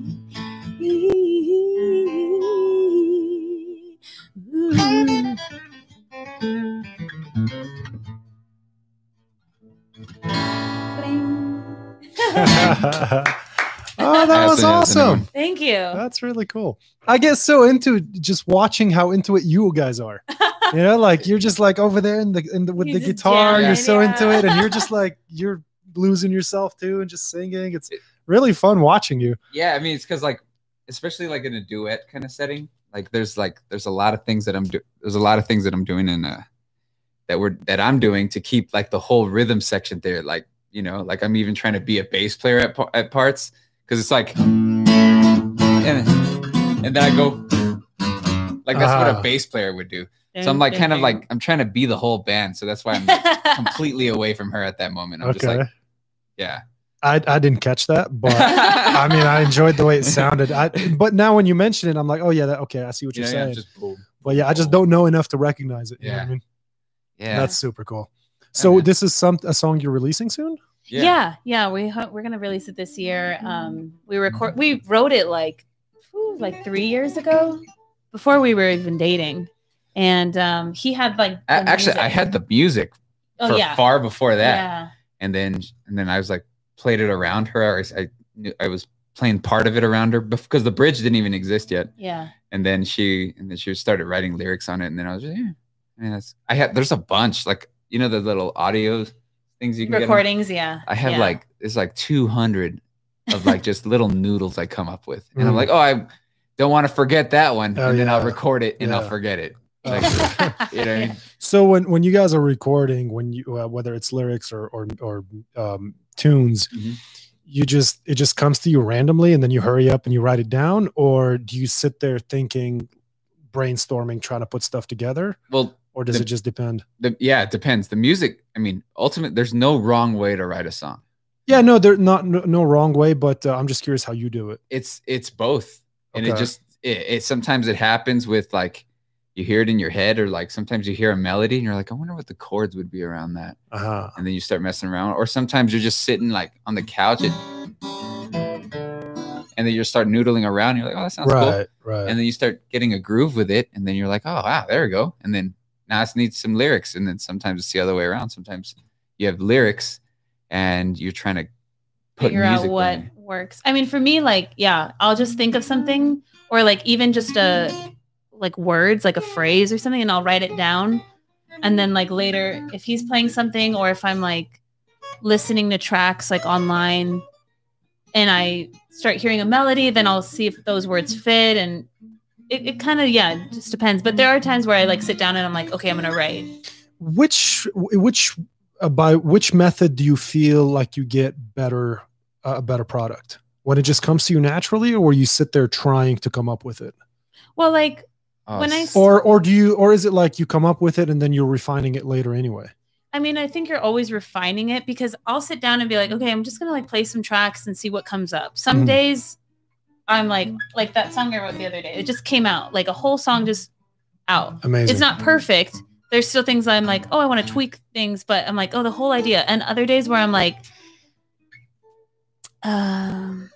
it just nothing really feels right. And so then I'll let it go. And I think it's more just like the art of sitting down and doing it, like start to finish for the most part is better. But like if you start something and you're not feeling it, it's just kind of like, well, at least I tried. Because a lot of the time, I think, you know, it's really hard just to even do that, like to sit down and just do it, you know, because we have like so many things going on.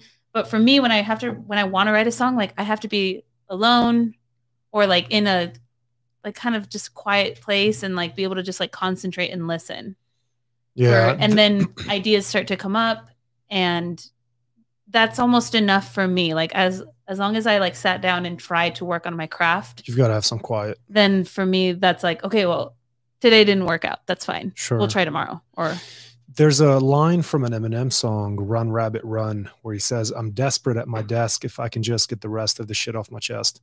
Like he's sitting there trying to write and nothing's coming to him. Yeah. Except right.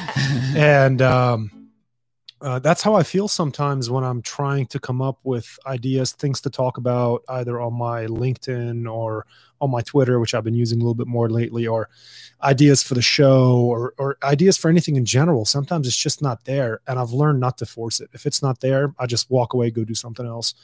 And I feel like the best ideas for me, I get them when I'm driving. Oh yeah, me too. Because I'm just kind of in a state where, especially if you're out on an open highway and you're in cruise control and there's no traffic, you're not really focused on the driving, even though you should be. Yeah. But your mind wanders. Yeah, you can't help it. And that's when I get a lot of ideas. And then I pull up my phone. I just talked about this, I think, on the last episode. And I pull up the notes app. Yeah, yeah. And I talk into it. And I have pages and pages of notes on my notes app. That's cool. Any thought that I have, I just put it in there. And then I go through them later. And sometimes I end up like, that's how I started writing a book, just like that. And then I pull paragraphs out of the notes app, and I'm like, well, that fits into that chapter, and this should go on LinkedIn, and this is just something that's going to piss somebody off on Facebook. Nice. And yeah, that kind of thing. Yeah. But I saw an interview with Eminem one time, because I love Eminem. He's one of my all-time favorite artists. Like I've said, when I started this podcast, I've said the top three guests, like my dream guests for the show, are Eminem, Jean-Claude Van Damme, and Lindsey Sterling. Oh, Dang. cool. Jean-Claude Van Damme. But that's my childhood idol, man. Yeah, I love that. I guy. remember all those movies. Yeah. I think the only one that I probably that would be the hardest to get would be Eminem. I think the other two I'll get them, but Eminem, I don't know. Man. Eminem seems like just in general, like not hard guy to interested. reach. yeah, exactly. But I saw an interview with him one time where he pulled up this box, and it had a stack of just paper scraps that he's written stuff on. It's kind of the same thing that I do with my notes app, I guess. He just gets an idea and he writes it down, and it's all these paper scraps. It looks like if somebody handed you that box and said, these are my thoughts, you'd be like, dude, you're insane. Like who does this? Yeah. But it's super cool. And some of them are written sideways. Some of them are written diagonally. It's like whatever comes out. Yeah. I was watching that video. And I'm like, wow, look at that. And then same thing. He'll go through that box and he'll be like, oh, I could use that for this next song. Oh, that's a good line. I'm going to use it. Yeah. It's really interesting. That's how my notes. I guess that's a good idea, actually. Yeah. I mean, it would say it would be like way less frustrating. Like at least you can go, like, if you're having a writer's block, you can be like, a spark of inspiration or something. Little But hint. it was funny because Orlando, he's a engineer at Beacon Hill Recording Studios here in he works at that studio, and he once said, inspiration is for amateurs. And we always laugh about it, because it's like, if you wait for inspiration to come, right, it's like it comes and you're like, okay, it happens and that's it. And who knows when the next time it comes. So you've got to figure out how to trigger it. So kind of how to like train yourself to just do it, even if it's not the most inspiring moment. But like, I think when you put that into practice, your mind and everything you attract brings ideas. It'll be endless type of thing. Like, not like I have to have a great idea every single day, but if you're just more open to like the practice of coming up with ideas, and like, it'll be endless, and you'll never feel like I don't have any ideas or anything to talk about. I think people have ideas. They're just too concerned about perfection. They're too concerned about public opinion. And so they won't even put a post on their Facebook or on their LinkedIn, because they're worried about what people are going to say. They maybe wrote a song that's a good song, maybe not amazing, but a good song, but they don't want to put it out there because they're afraid of the judgment. And they want to, like, people who want to start a podcast. I've talked to a couple of people about this since I started my show. And I feel like it's like the show's a lot better now than it was just 3 months ago. I've improved on a number of things, and there's still so much room for improvement. There's a number of things that I'm still conscious of that I want to improve, and that's going to come with time. But if I were to wait until I had what in my mind is the perfect show, I would never have a show. No, you gotta, I mean, I think with anything, like, no one, whenever you start something, you're not going to be good. And you got to go through it. The first step of getting started is just doing it. Like, just doing it. Whether it's good or not. And then you improve as you go, because that's the only way you learn. Yeah. The best strategy is execution. Yeah. Like, too many people concerning themselves with plans and strategies. Just do it. Just do it. I mean, that's the Nike model. You know, it's funny. I just had this talk with my manager last week. We were talking about our plans for the year as far as sales and pipeline and all that. Mm-hmm. And she asked me a question, and my response was, like, how do you plan on achieving whatever it was? And I said, I'll do it. And she's like, well, do you want to elaborate on that? And I was like, not really. I mean, I'll do it. Like, I'll just do it. Yeah. I'll just do it. I don't know how to elaborate on that. I'll just do it. Yeah. I wasn't trying to be short or dodge the question. It is just, I'll do it. Yeah, I agree with you though on the perfection thing. A lot of people, perfection, Gary Vee always says, perfection is just insecurity with makeup on or something like that. He says something like that. Oh, interesting. Yeah, like I tell all my students that too. I'm like, just if you want to be a singer and you want to start putting yourself out there, like, you just have to try. You got to do it. Just make a video, put it up. If no one watches it, great. If someone does, great. Like, if you go back to any YouTuber's first video, they were terrible. They're all terrible, including mine. Like, I'm like, what am I doing? Yeah. But that's the great thing is like, as you go, like, I'll use myself an example. As you go through from my first video to my latest one, you can see the progress over the past 10 years. And that's a beautiful thing to watch. That's a really cool thing to be able to observe, to be like, wow, look at how much better I've become. My show's improved, my songs have improved, my whatever it is improved. And when you can look at it and you're like, damn, I mean, that was okay. Then it got better and now it's really good. And I don't know where it's going to be 5 years from now. Yeah, like I was so like, it took me years to put up a YouTube video because I was so like, no, I'm not good enough, or like this and that, or like whatever. I don't have a great. And then I was like, okay, I'm just going to do it. And putting up YouTube videos changed my life. That's how I got on The Voice or in American Idol and got discovered and got even like still brings opportunities that I never even thought were possible. Tell me a little bit about that, being on The Voice and American Idol. Just give us your thoughts on that whole experience. How did you get on? How did it go? So I got on The Voice. I had auditioned for Idol, America's Got Talent, The Voice, all those shows when I was like in my teen years, and I never made it on, like, ever. I always tell people I think I auditioned like for 7 different shows and still never made anything on it. And then I had posted a video, and I guess they scout. They do go on Instagram and YouTube and they look for people. And so they had contacted me and said, hey, like, we're from The Voice. We saw your video on YouTube. We think you're great. Like, can you audition for us? And I was like, yes. Amazing. Even though I've been denied several times before, I was like, only natural. And I was living in New York at the time. I had pretty much nothing going on for me at that moment. And I was in a really low place, like with my confidence, with mentally, so many things. And I got on the show and I actually skipped through, like, there's a lot of rounds of auditions that you have to go through with producers before you actually get on TV, right? And I got to skip through all that and just go straight to LA. And it was incredible. I mean, it was like, it showed me a piece of the life that I've always dreamt of. And I mean that as like working with the band. It's a live band that plays with every single performer. And they're probably the best musicians in the world. Like, they can play any song. They've all toured with like major artists and like walking jukeboxes. Yeah, just like insanely talented musicians, voice coaches, because you get like private voice coaches. Just like all the people, like, I was like, wow, like, this exists. Like, this is Hollywood. Like, this is real. And I get to be here and experience that. As far as like the shows, like from The Voice, La Voz Mexico, and Idol, I mean, it's a show.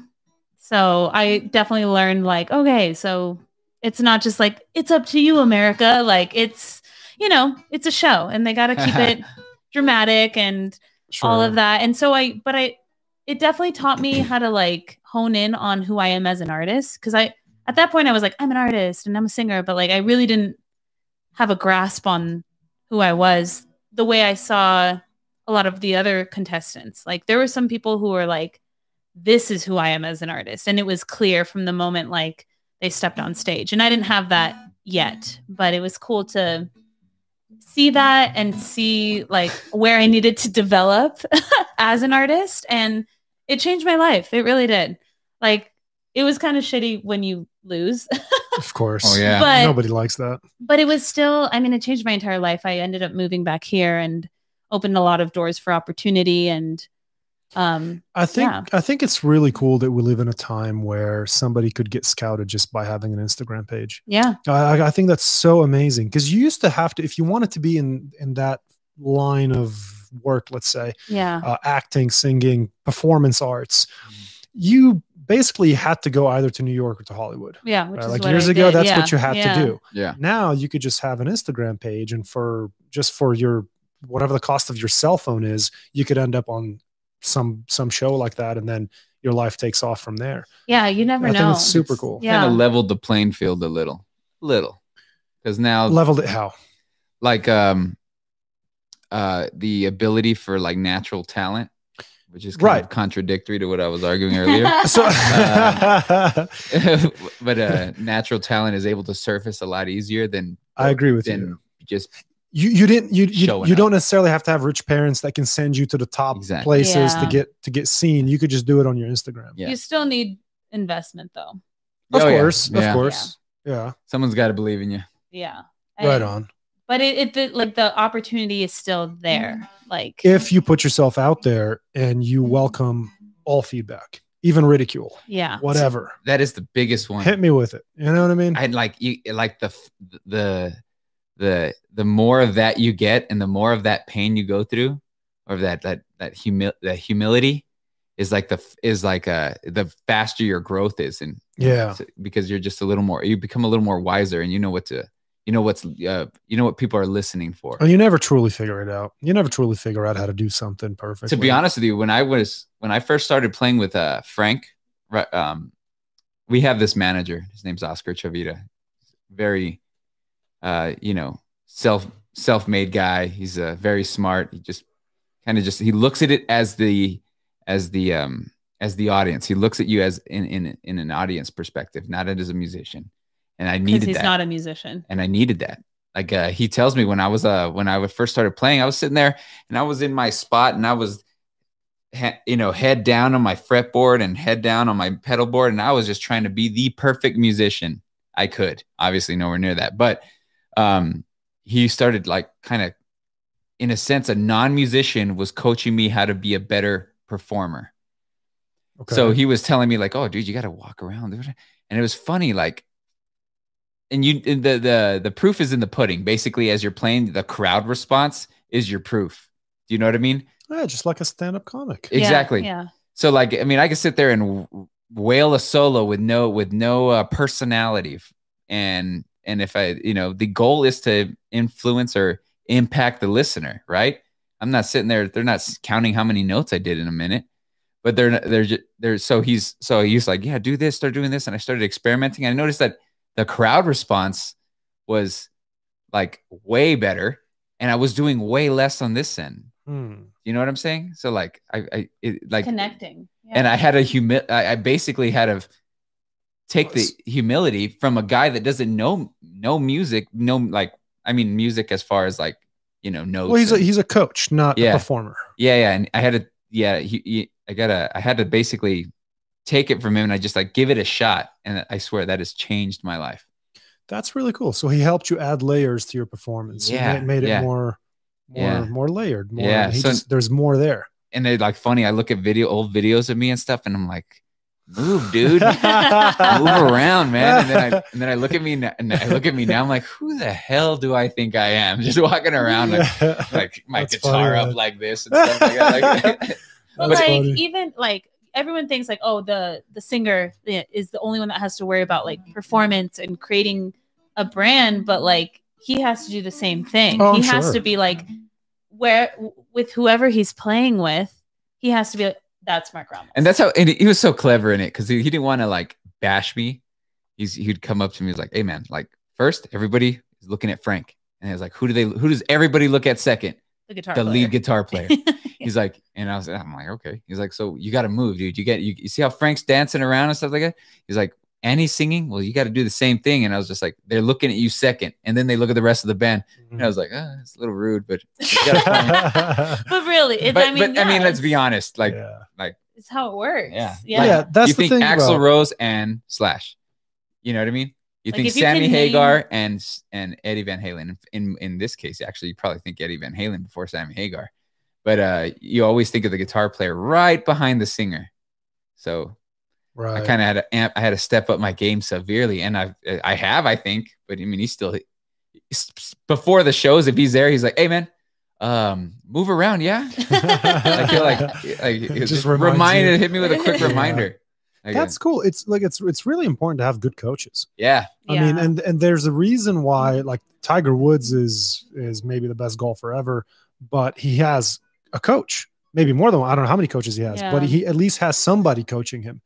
And people say, well, the coach should be just as good as the athlete. It's like, well, no, because if that were the case, they'd be the athlete. Yeah. But there's good coaches and then there's good athletes. And absolutely. there's people who build cars and there's people who drive them. Yeah. Yeah. And then it's like, I mean, in anything you do, like, especially like sports and entertainment, like, you can't ever think like, I'm the best, so I'm good. Like, you always have to have that's a mentor, a coach, someone being like, hey, yeah, you can improve right here. Or like keeping your mind right, because it's so easy to just be like, well, I've already made it, so I don't need anyone. I've got myself. And that's when you go downhill. Yeah. And so, but constantly like learning and perfecting your craft and, you know, trying new techniques or whatever it is, like, I think is so important, and having a mentor of some sort. Sure. Like the reason why, I guess it was like perfect timing, because right around that time, I wouldn't say I was the most receptive to coaching, but I started getting really into like Tom Brady's mentality and Tom Brady's life and how Tom Brady prepares himself and stuff like that. And I noticed that Tom Brady was huge on being coached. Like he loved being coached. He called himself the most. Coaches call him the most coachable player. Nice. I got to do that. I got to have that kind of mindset. So that's what I was kind of more. That's what kind of made it easy for me to go like, instead of going like, this guy doesn't know what he's talking about, to going like, let me give this guy a shot. He may be seeing something out. You know what I mean? I gave it the benefit of the doubt, but Tom Brady, that got me through that. Thanks, that's Tom very Brady. cool. Yeah. Yeah, you got to be coachable.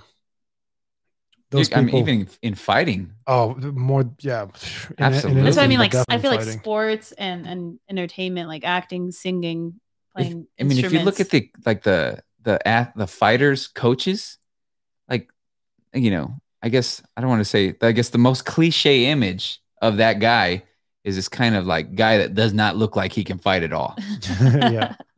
But, you know, like I'm only bringing this up because they still have to have been through some combat experiences to be able to coach effectively. If you've never fought, you don't know. Yeah. But, you know, like Faraz Zahabi, the guy who coaches George St. Pierre when George was still fighting, he's the owner of TriStar Gym.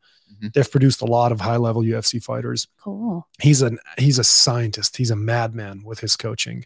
I've listened to him talk about, he breaks down his athletes, each athlete by physical ability, by personality, by everything about them. And the way he choreographs their training is very, very scientific. I mean, he's just like, he's really a scientist working in a lab on his athletes. And so he told George St. Pierre, you're only going to fight twice a year. And George was like, why? I could fight more. And he's like, no, it's going to take 6 months to produce a new version of you after every fight. Dang. Oh my gosh. I mean, he's a madman with it. That's good. I love that. Yeah. I mean, that's like, I mean, I hate to bring it back up, the Tom Brady thing, but Bill Belichick, like he's known as like this, he knows the science about football. Like he breaks it all down. Yeah. But I guess you need that. That's what I'm going to do. I'm going to call my manager. I'm like, hey man, you're like the scientist. Yeah. Yeah. You need those people. Yeah. You need them because you can't see sometimes what you're doing wrong. Like you couldn't maybe notice that you weren't moving enough. Yeah. I mean, I was focusing on your music, not your movement. And so there was this other element that you were missing that somebody pointed out. And I think also being able to look at yourself and evaluate yourself honestly. Like that's why I used to have people, sometimes I still do. I'll have people record me when I'm hitting the bag or grappling, and then I'll go back and watch it. And I'll be like, oh, I was a little bit slow on that sweep. I was a little bit off with that right hand. Yeah. And you have to be able to do that. But the reason we started talking about all this is like if you don't put it out there, you have to start and then you'll improve. Yeah. But you have to start. Have a, even if you suck. Yeah. Have a low grade Instagram page and a low grade YouTube channel. It's better than having none. That's you true. You can always adjust it later. Yeah. Well, you're never going to, I mean, you're never going to get a high grade YouTube channel unless you go through the low grade part. That's right. Yeah. That's right. Yeah. Cool. Do you guys have one more song do you want to do? Yeah, we're so prepared. We practice all night. Well, Mark, you got to leave in a bit, right? I do. Yeah, you have practice. Oh, I have a gig tomorrow and I have like a big old laundry list of songs I got to learn. Okay. What song do you want to do, babe? Let's do Bee Gees. Okay. Yeah, I think that'd be awesome. We could do one more, and then Chill song. we'll wrap up a little bit after. This is so fun. This is so different than everything else I've done. Oh, really? This is really cool. Yeah, because we get cool. to talk a little bit, then we get to see, well, I get to watch you guys sing and play a little bit. And I think that's really awesome. Next week, I'm going to do, for the Conor McGregor fight, I'm going to have a few guys in here. We're going to be watching the fights and like commentating. Oh, cool. And chatting and commentating and chatting. So Nice. I'll mix it up a little bit. It's not always just about like sitting down and picking people's brains. And I mean, that's still a part of the show always, but that's because that's just what I like to do. But yeah, it is fun to do things like this, where for a little bit you get away from the conversation, you just have fun. Yeah. I think that's really cool. So A minor sixth. I think that's an A minor sixth. Sounds like it to me. Yeah. Sure. All right. We'll go with that. Let me bring this down. All right. Got it. So what's the song? You know the Bee Gees? I've heard of them. You know, How Deep Is Your Love? Yeah. Oh, I love that song. Yeah. Isn't that by that girl? What's her name? The one with the big eyes. She's really pretty. Yeah, she sings it. There's How Deep Is Your Love? Calvin. No, you're thinking of a different one. Okay. Yeah. Okay. All right, take it away. Yeah. I don't know if I should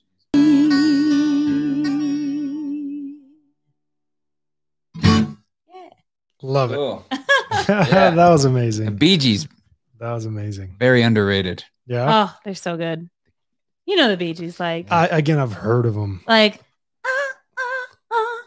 Staying alive. I've heard that. Oh yeah, Okay. yeah. That's such a. Who hasn't heard that song? I know, Yeah, yeah. right? Yeah. I mean, I don't know. I like a lot of old music. Yeah, we both do. Yeah, we're like.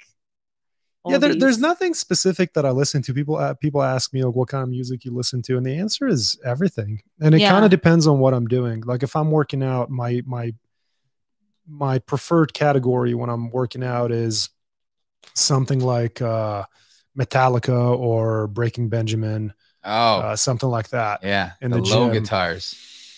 Uh, See, we're into people Sure. that look like that.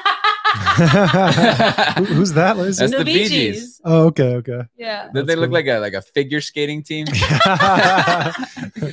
all sing like this. Yeah. Yeah, and sometimes I get into the chill stuff. Sometimes I get into country. Yeah. I like a little Miranda Lambert and Carrie Underwood. Okay. Miranda's she's psycho. She's like the Amy Winehouse of country. Yeah, she's a little crazy. I like Yeah. it. I like Yeah. it though. Yeah, so there's nothing in particular that I listen to, and there's no one artist where I'm like I love all their stuff. They're like, oh, I love that. Like you know how people are like, oh, I love that album. I'm like, I like a couple songs from that album, and I like a couple songs from another album. There's not one person where I'm like, yeah, I listen to all their songs. Every song they make is good. But like, name an album that you like top to bottom. I can't. Really? Yeah, I can't. I have a few. I would say that the one artist who I liked almost all of their stuff, if not all of their stuff, Eminem. for a certain period of time was Eminem. Like everything from Infinite up until the album that was right before Relapse. Relapse was no good. He even says that wasn't a good one.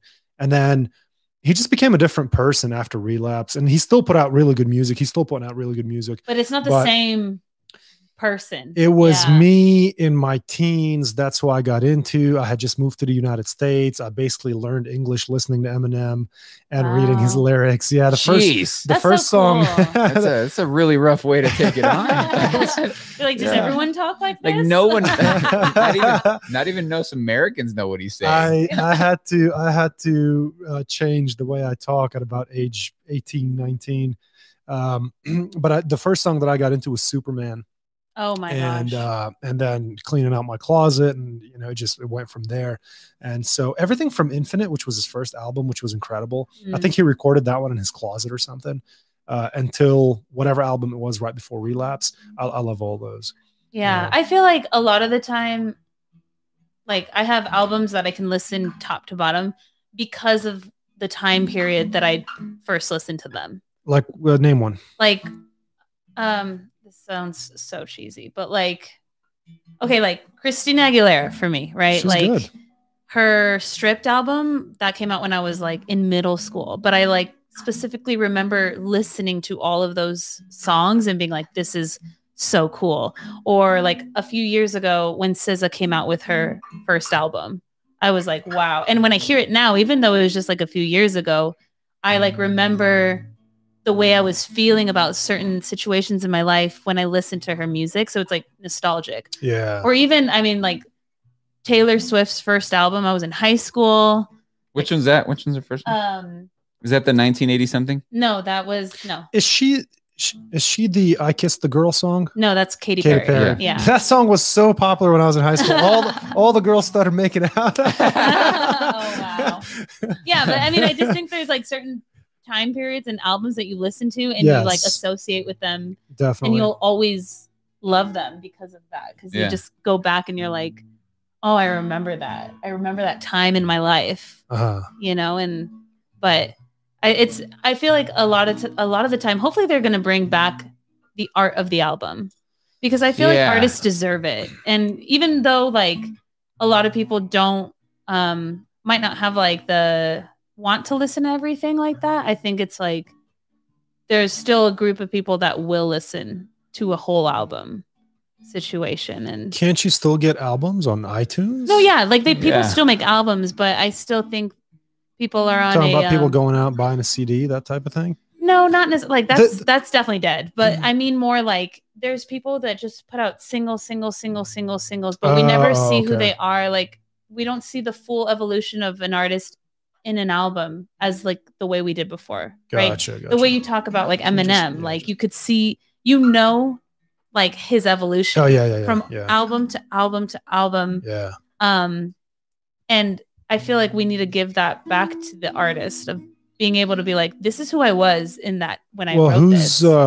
Is it? I mean, who would give that back to the artist? Would it be the artists themselves that I think unite and decide that this is the approach they're going to take? I think the music industry is the one that's challenging. It's the way it's the way music is being released. It's because think of it this way. Like nobody goes platinum anymore, right? Like that's a songs people do. Songs do. But like by how many downloads? Yeah. Because it used to be what, like if you sold 1 million CDs, you were platinum or titanium. I don't know whatever it was. Yeah. So I mean, now I guess they've figured out that the way to maximize profits is to, instead of creating because in releasing a CD, it's a kind of like a rhythm. Like you kind of like talk about it, and then they start doing publications about it. And then there's this like almost like a release date. Like it's going to come out next June or whenever or whatever. June 1st, it's coming out. And then it comes out and then everybody goes and gets it and listens to the whole thing. But now they're saying that, well, they could just do that, but they could do that on an individual song basis. Mm-hmm. So it kind of, they maximize their return that way. But I mean, it's like a good and bad thing, because I feel like if you're an artist and you're like, let's say you write an album, 12 songs, and that's how you feel in that moment. I'm sure as an artist, you're like, I just want this out. Like, but then you have to wait like 6 months to promote it the right way and like set things up like that. Like, I feel like that's probably like, by the time it actually comes out, like as the artist, you're probably not even in that mindset anymore. You're probably not there, and you're ready to release new stuff maybe that you've written and things like that. But I think I mean more like the attention span of the listener, that like we are just like choked down with new music every single day. There's so much that we can't stop and appreciate, like, oh, this artist like wrote this piece of work, right? And this is a whole story. And there, like I said, there's so much work that goes into just one song. So imagine an album, and it's also important for the artist to discover like, this is my piece of work for this time period. But now we're just like, who cares? Just put down a single and just shove it down your mouth and like listen to it and forget about that person until the next. Do you have to go through an agency? Can't you, for example, set up a YouTube channel and then whenever you record a song, you just release it on your channel? Yeah. And you don't have to have is it beneficial to have an agency? Or the thing is, what a record label is a bank loan. They're the ones giving you the capital to be able to work with big producers, songwriters, gotcha, all that crazy stuff. and you have to pay it back with your sales in a sense. So it's possible to do it without a record label. People have done it. Might even be better, it sounds like. If you start getting hundreds of millions of downloads and you're the sole proprietor and you're keeping everything. Yeah, it's possible. It's just hard because you're competing with the rate. Okay, so the reason why you listen, or the majority of people listen to these songs that are out right now, is because they've been on radio like crazy, and they play them every 20 minutes, and that's where the label pushes. The label pushes onto this, so it's fed to you like over and over and over.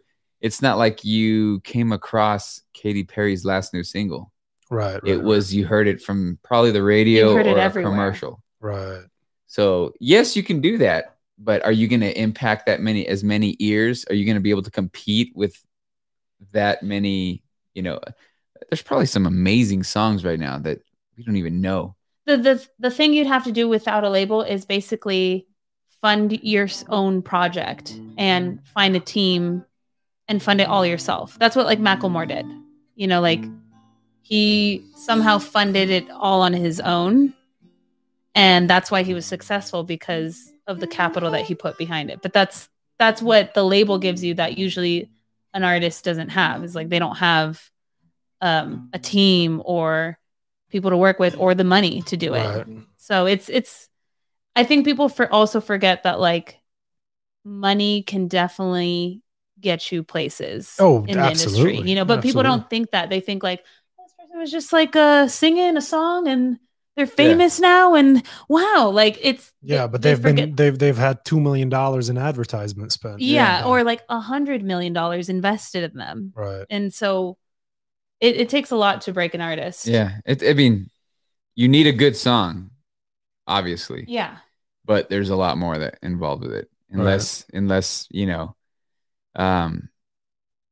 you release a song, some high level person or some very popular person hears the song and comments on it, right, and gets you plugged into a bunch of more ears. You know what I mean? Sure. But there's a lot that go, and there's a lot of politics too. I feel like a lot in country music, like especially country music, from what I've heard, it's like all you hear is male artists on the radio.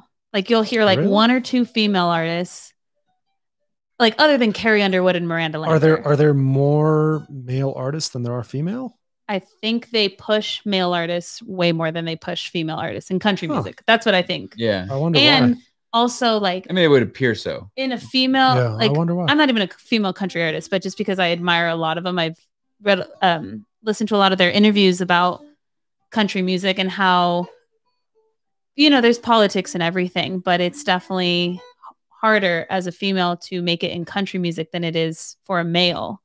And it's even down to like what you're singing in your song and things like that. So it's crazy. Like I'm not in country music, so it's just from what I've seen and heard. You got the accent.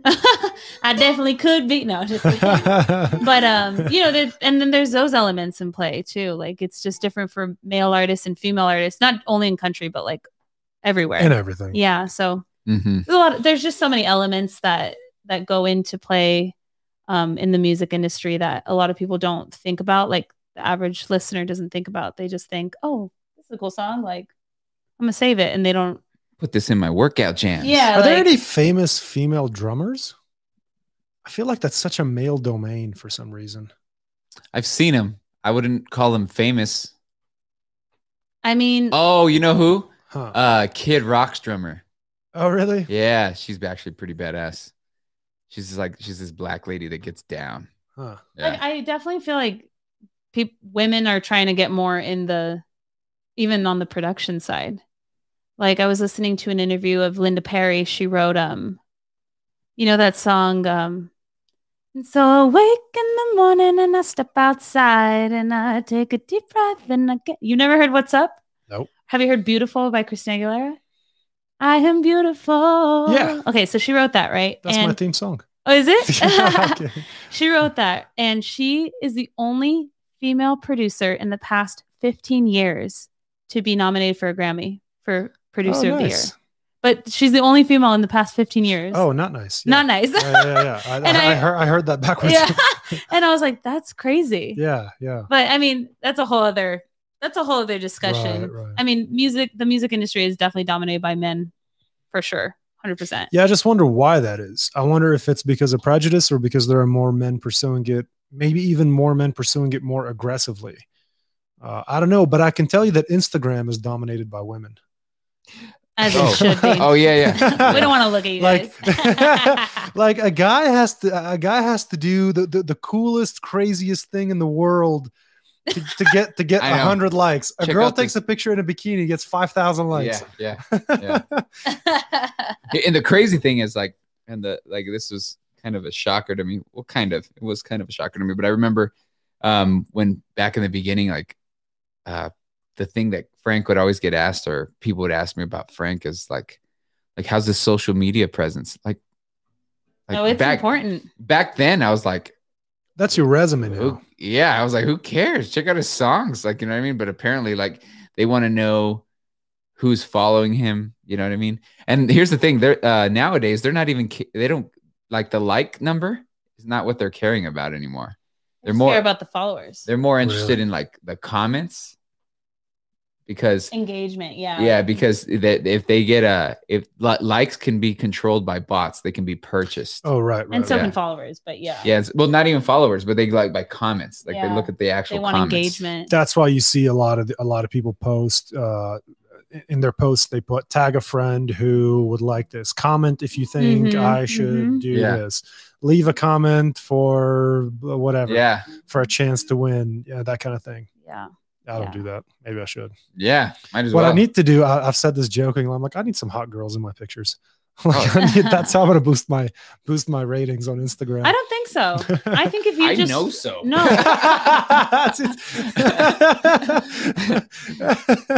I promise you that'll work. No, I just think that women are better communicators, and we talk like. Oh, we're following different people. She's talking about like Oprah, and then we're talking about the ones that talking about Julia Rose. Who's that? Julia Rose, or she's one of the ones I follow. I don't think I follow her anymore. I don't know. I don't see her stuff anymore. The more people I follow, the less I see for those people. But you know what? I noticed that. Because you can your feed can only show you so much. So if you follow 5,000 people, you're not going to be seeing all of their stuff. That's why you really got to for me, Instagram is okay, I want to see wild animals. I want to see certain artists that I like. I want to see, there's a couple of maybe firearm pages.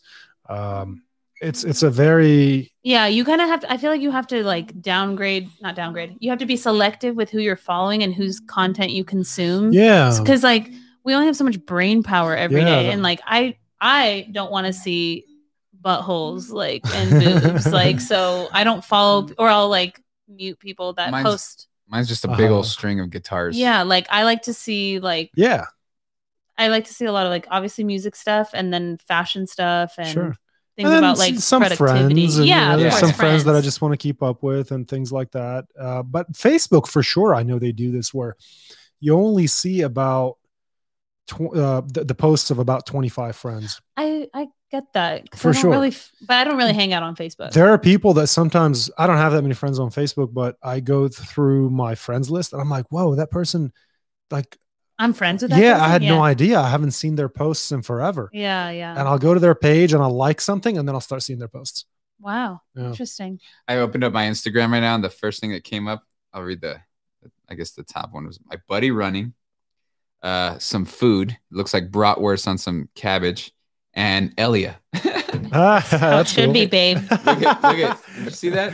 Oh, I haven't seen that. That's how it should be, babe. That's cool. But it's not even Elia's page. It's one of the fitness. Clothing brands. Fitness brands. Lioncrest. Nice. So I was looking. I was like, oh shit. Well, I guess that's good that she came up. Yeah. I would hope so. It better be Elia, not Julia I haven't Rose. been crazy enough to go look at who you follow. But maybe I will. Oh, this was awesome. shall we wrap it up? Yeah, we shall. Let's do it. Tell people how to find you. Tell them more about your live at. I'm just kidding. Please don't tell me where we live. I'll always leave the links in the description. Yeah, you can follow me on Instagram, Elia Esparza Music, YouTube, Elia Esparza Music, and also on Spotify, iTunes, SoundCloud, Elia Esparza. Perfect. Yeah. And you can find me on Instagram, Maramos. You can also follow the band I play with, Frank Ray, at Frank Ray Music. Cool. Is that it? Right? Babe. Like and subscribe and hit the button below. And what else do YouTubers say? Oh, hit the bell so you get reminded. Don't forget to like and subscribe and hit the notification bell so you get notified every time the Barbar show goes live. There you go. Wow, you guys just did an ad for me. Thank you. Yeah. You're gonna clip that. And you're gonna add that. Yeah, right. I appreciate it. This was a lot of fun. Really. Yeah, thanks. thank you for having us. Until next time. Later, everybody. Bye. Bye.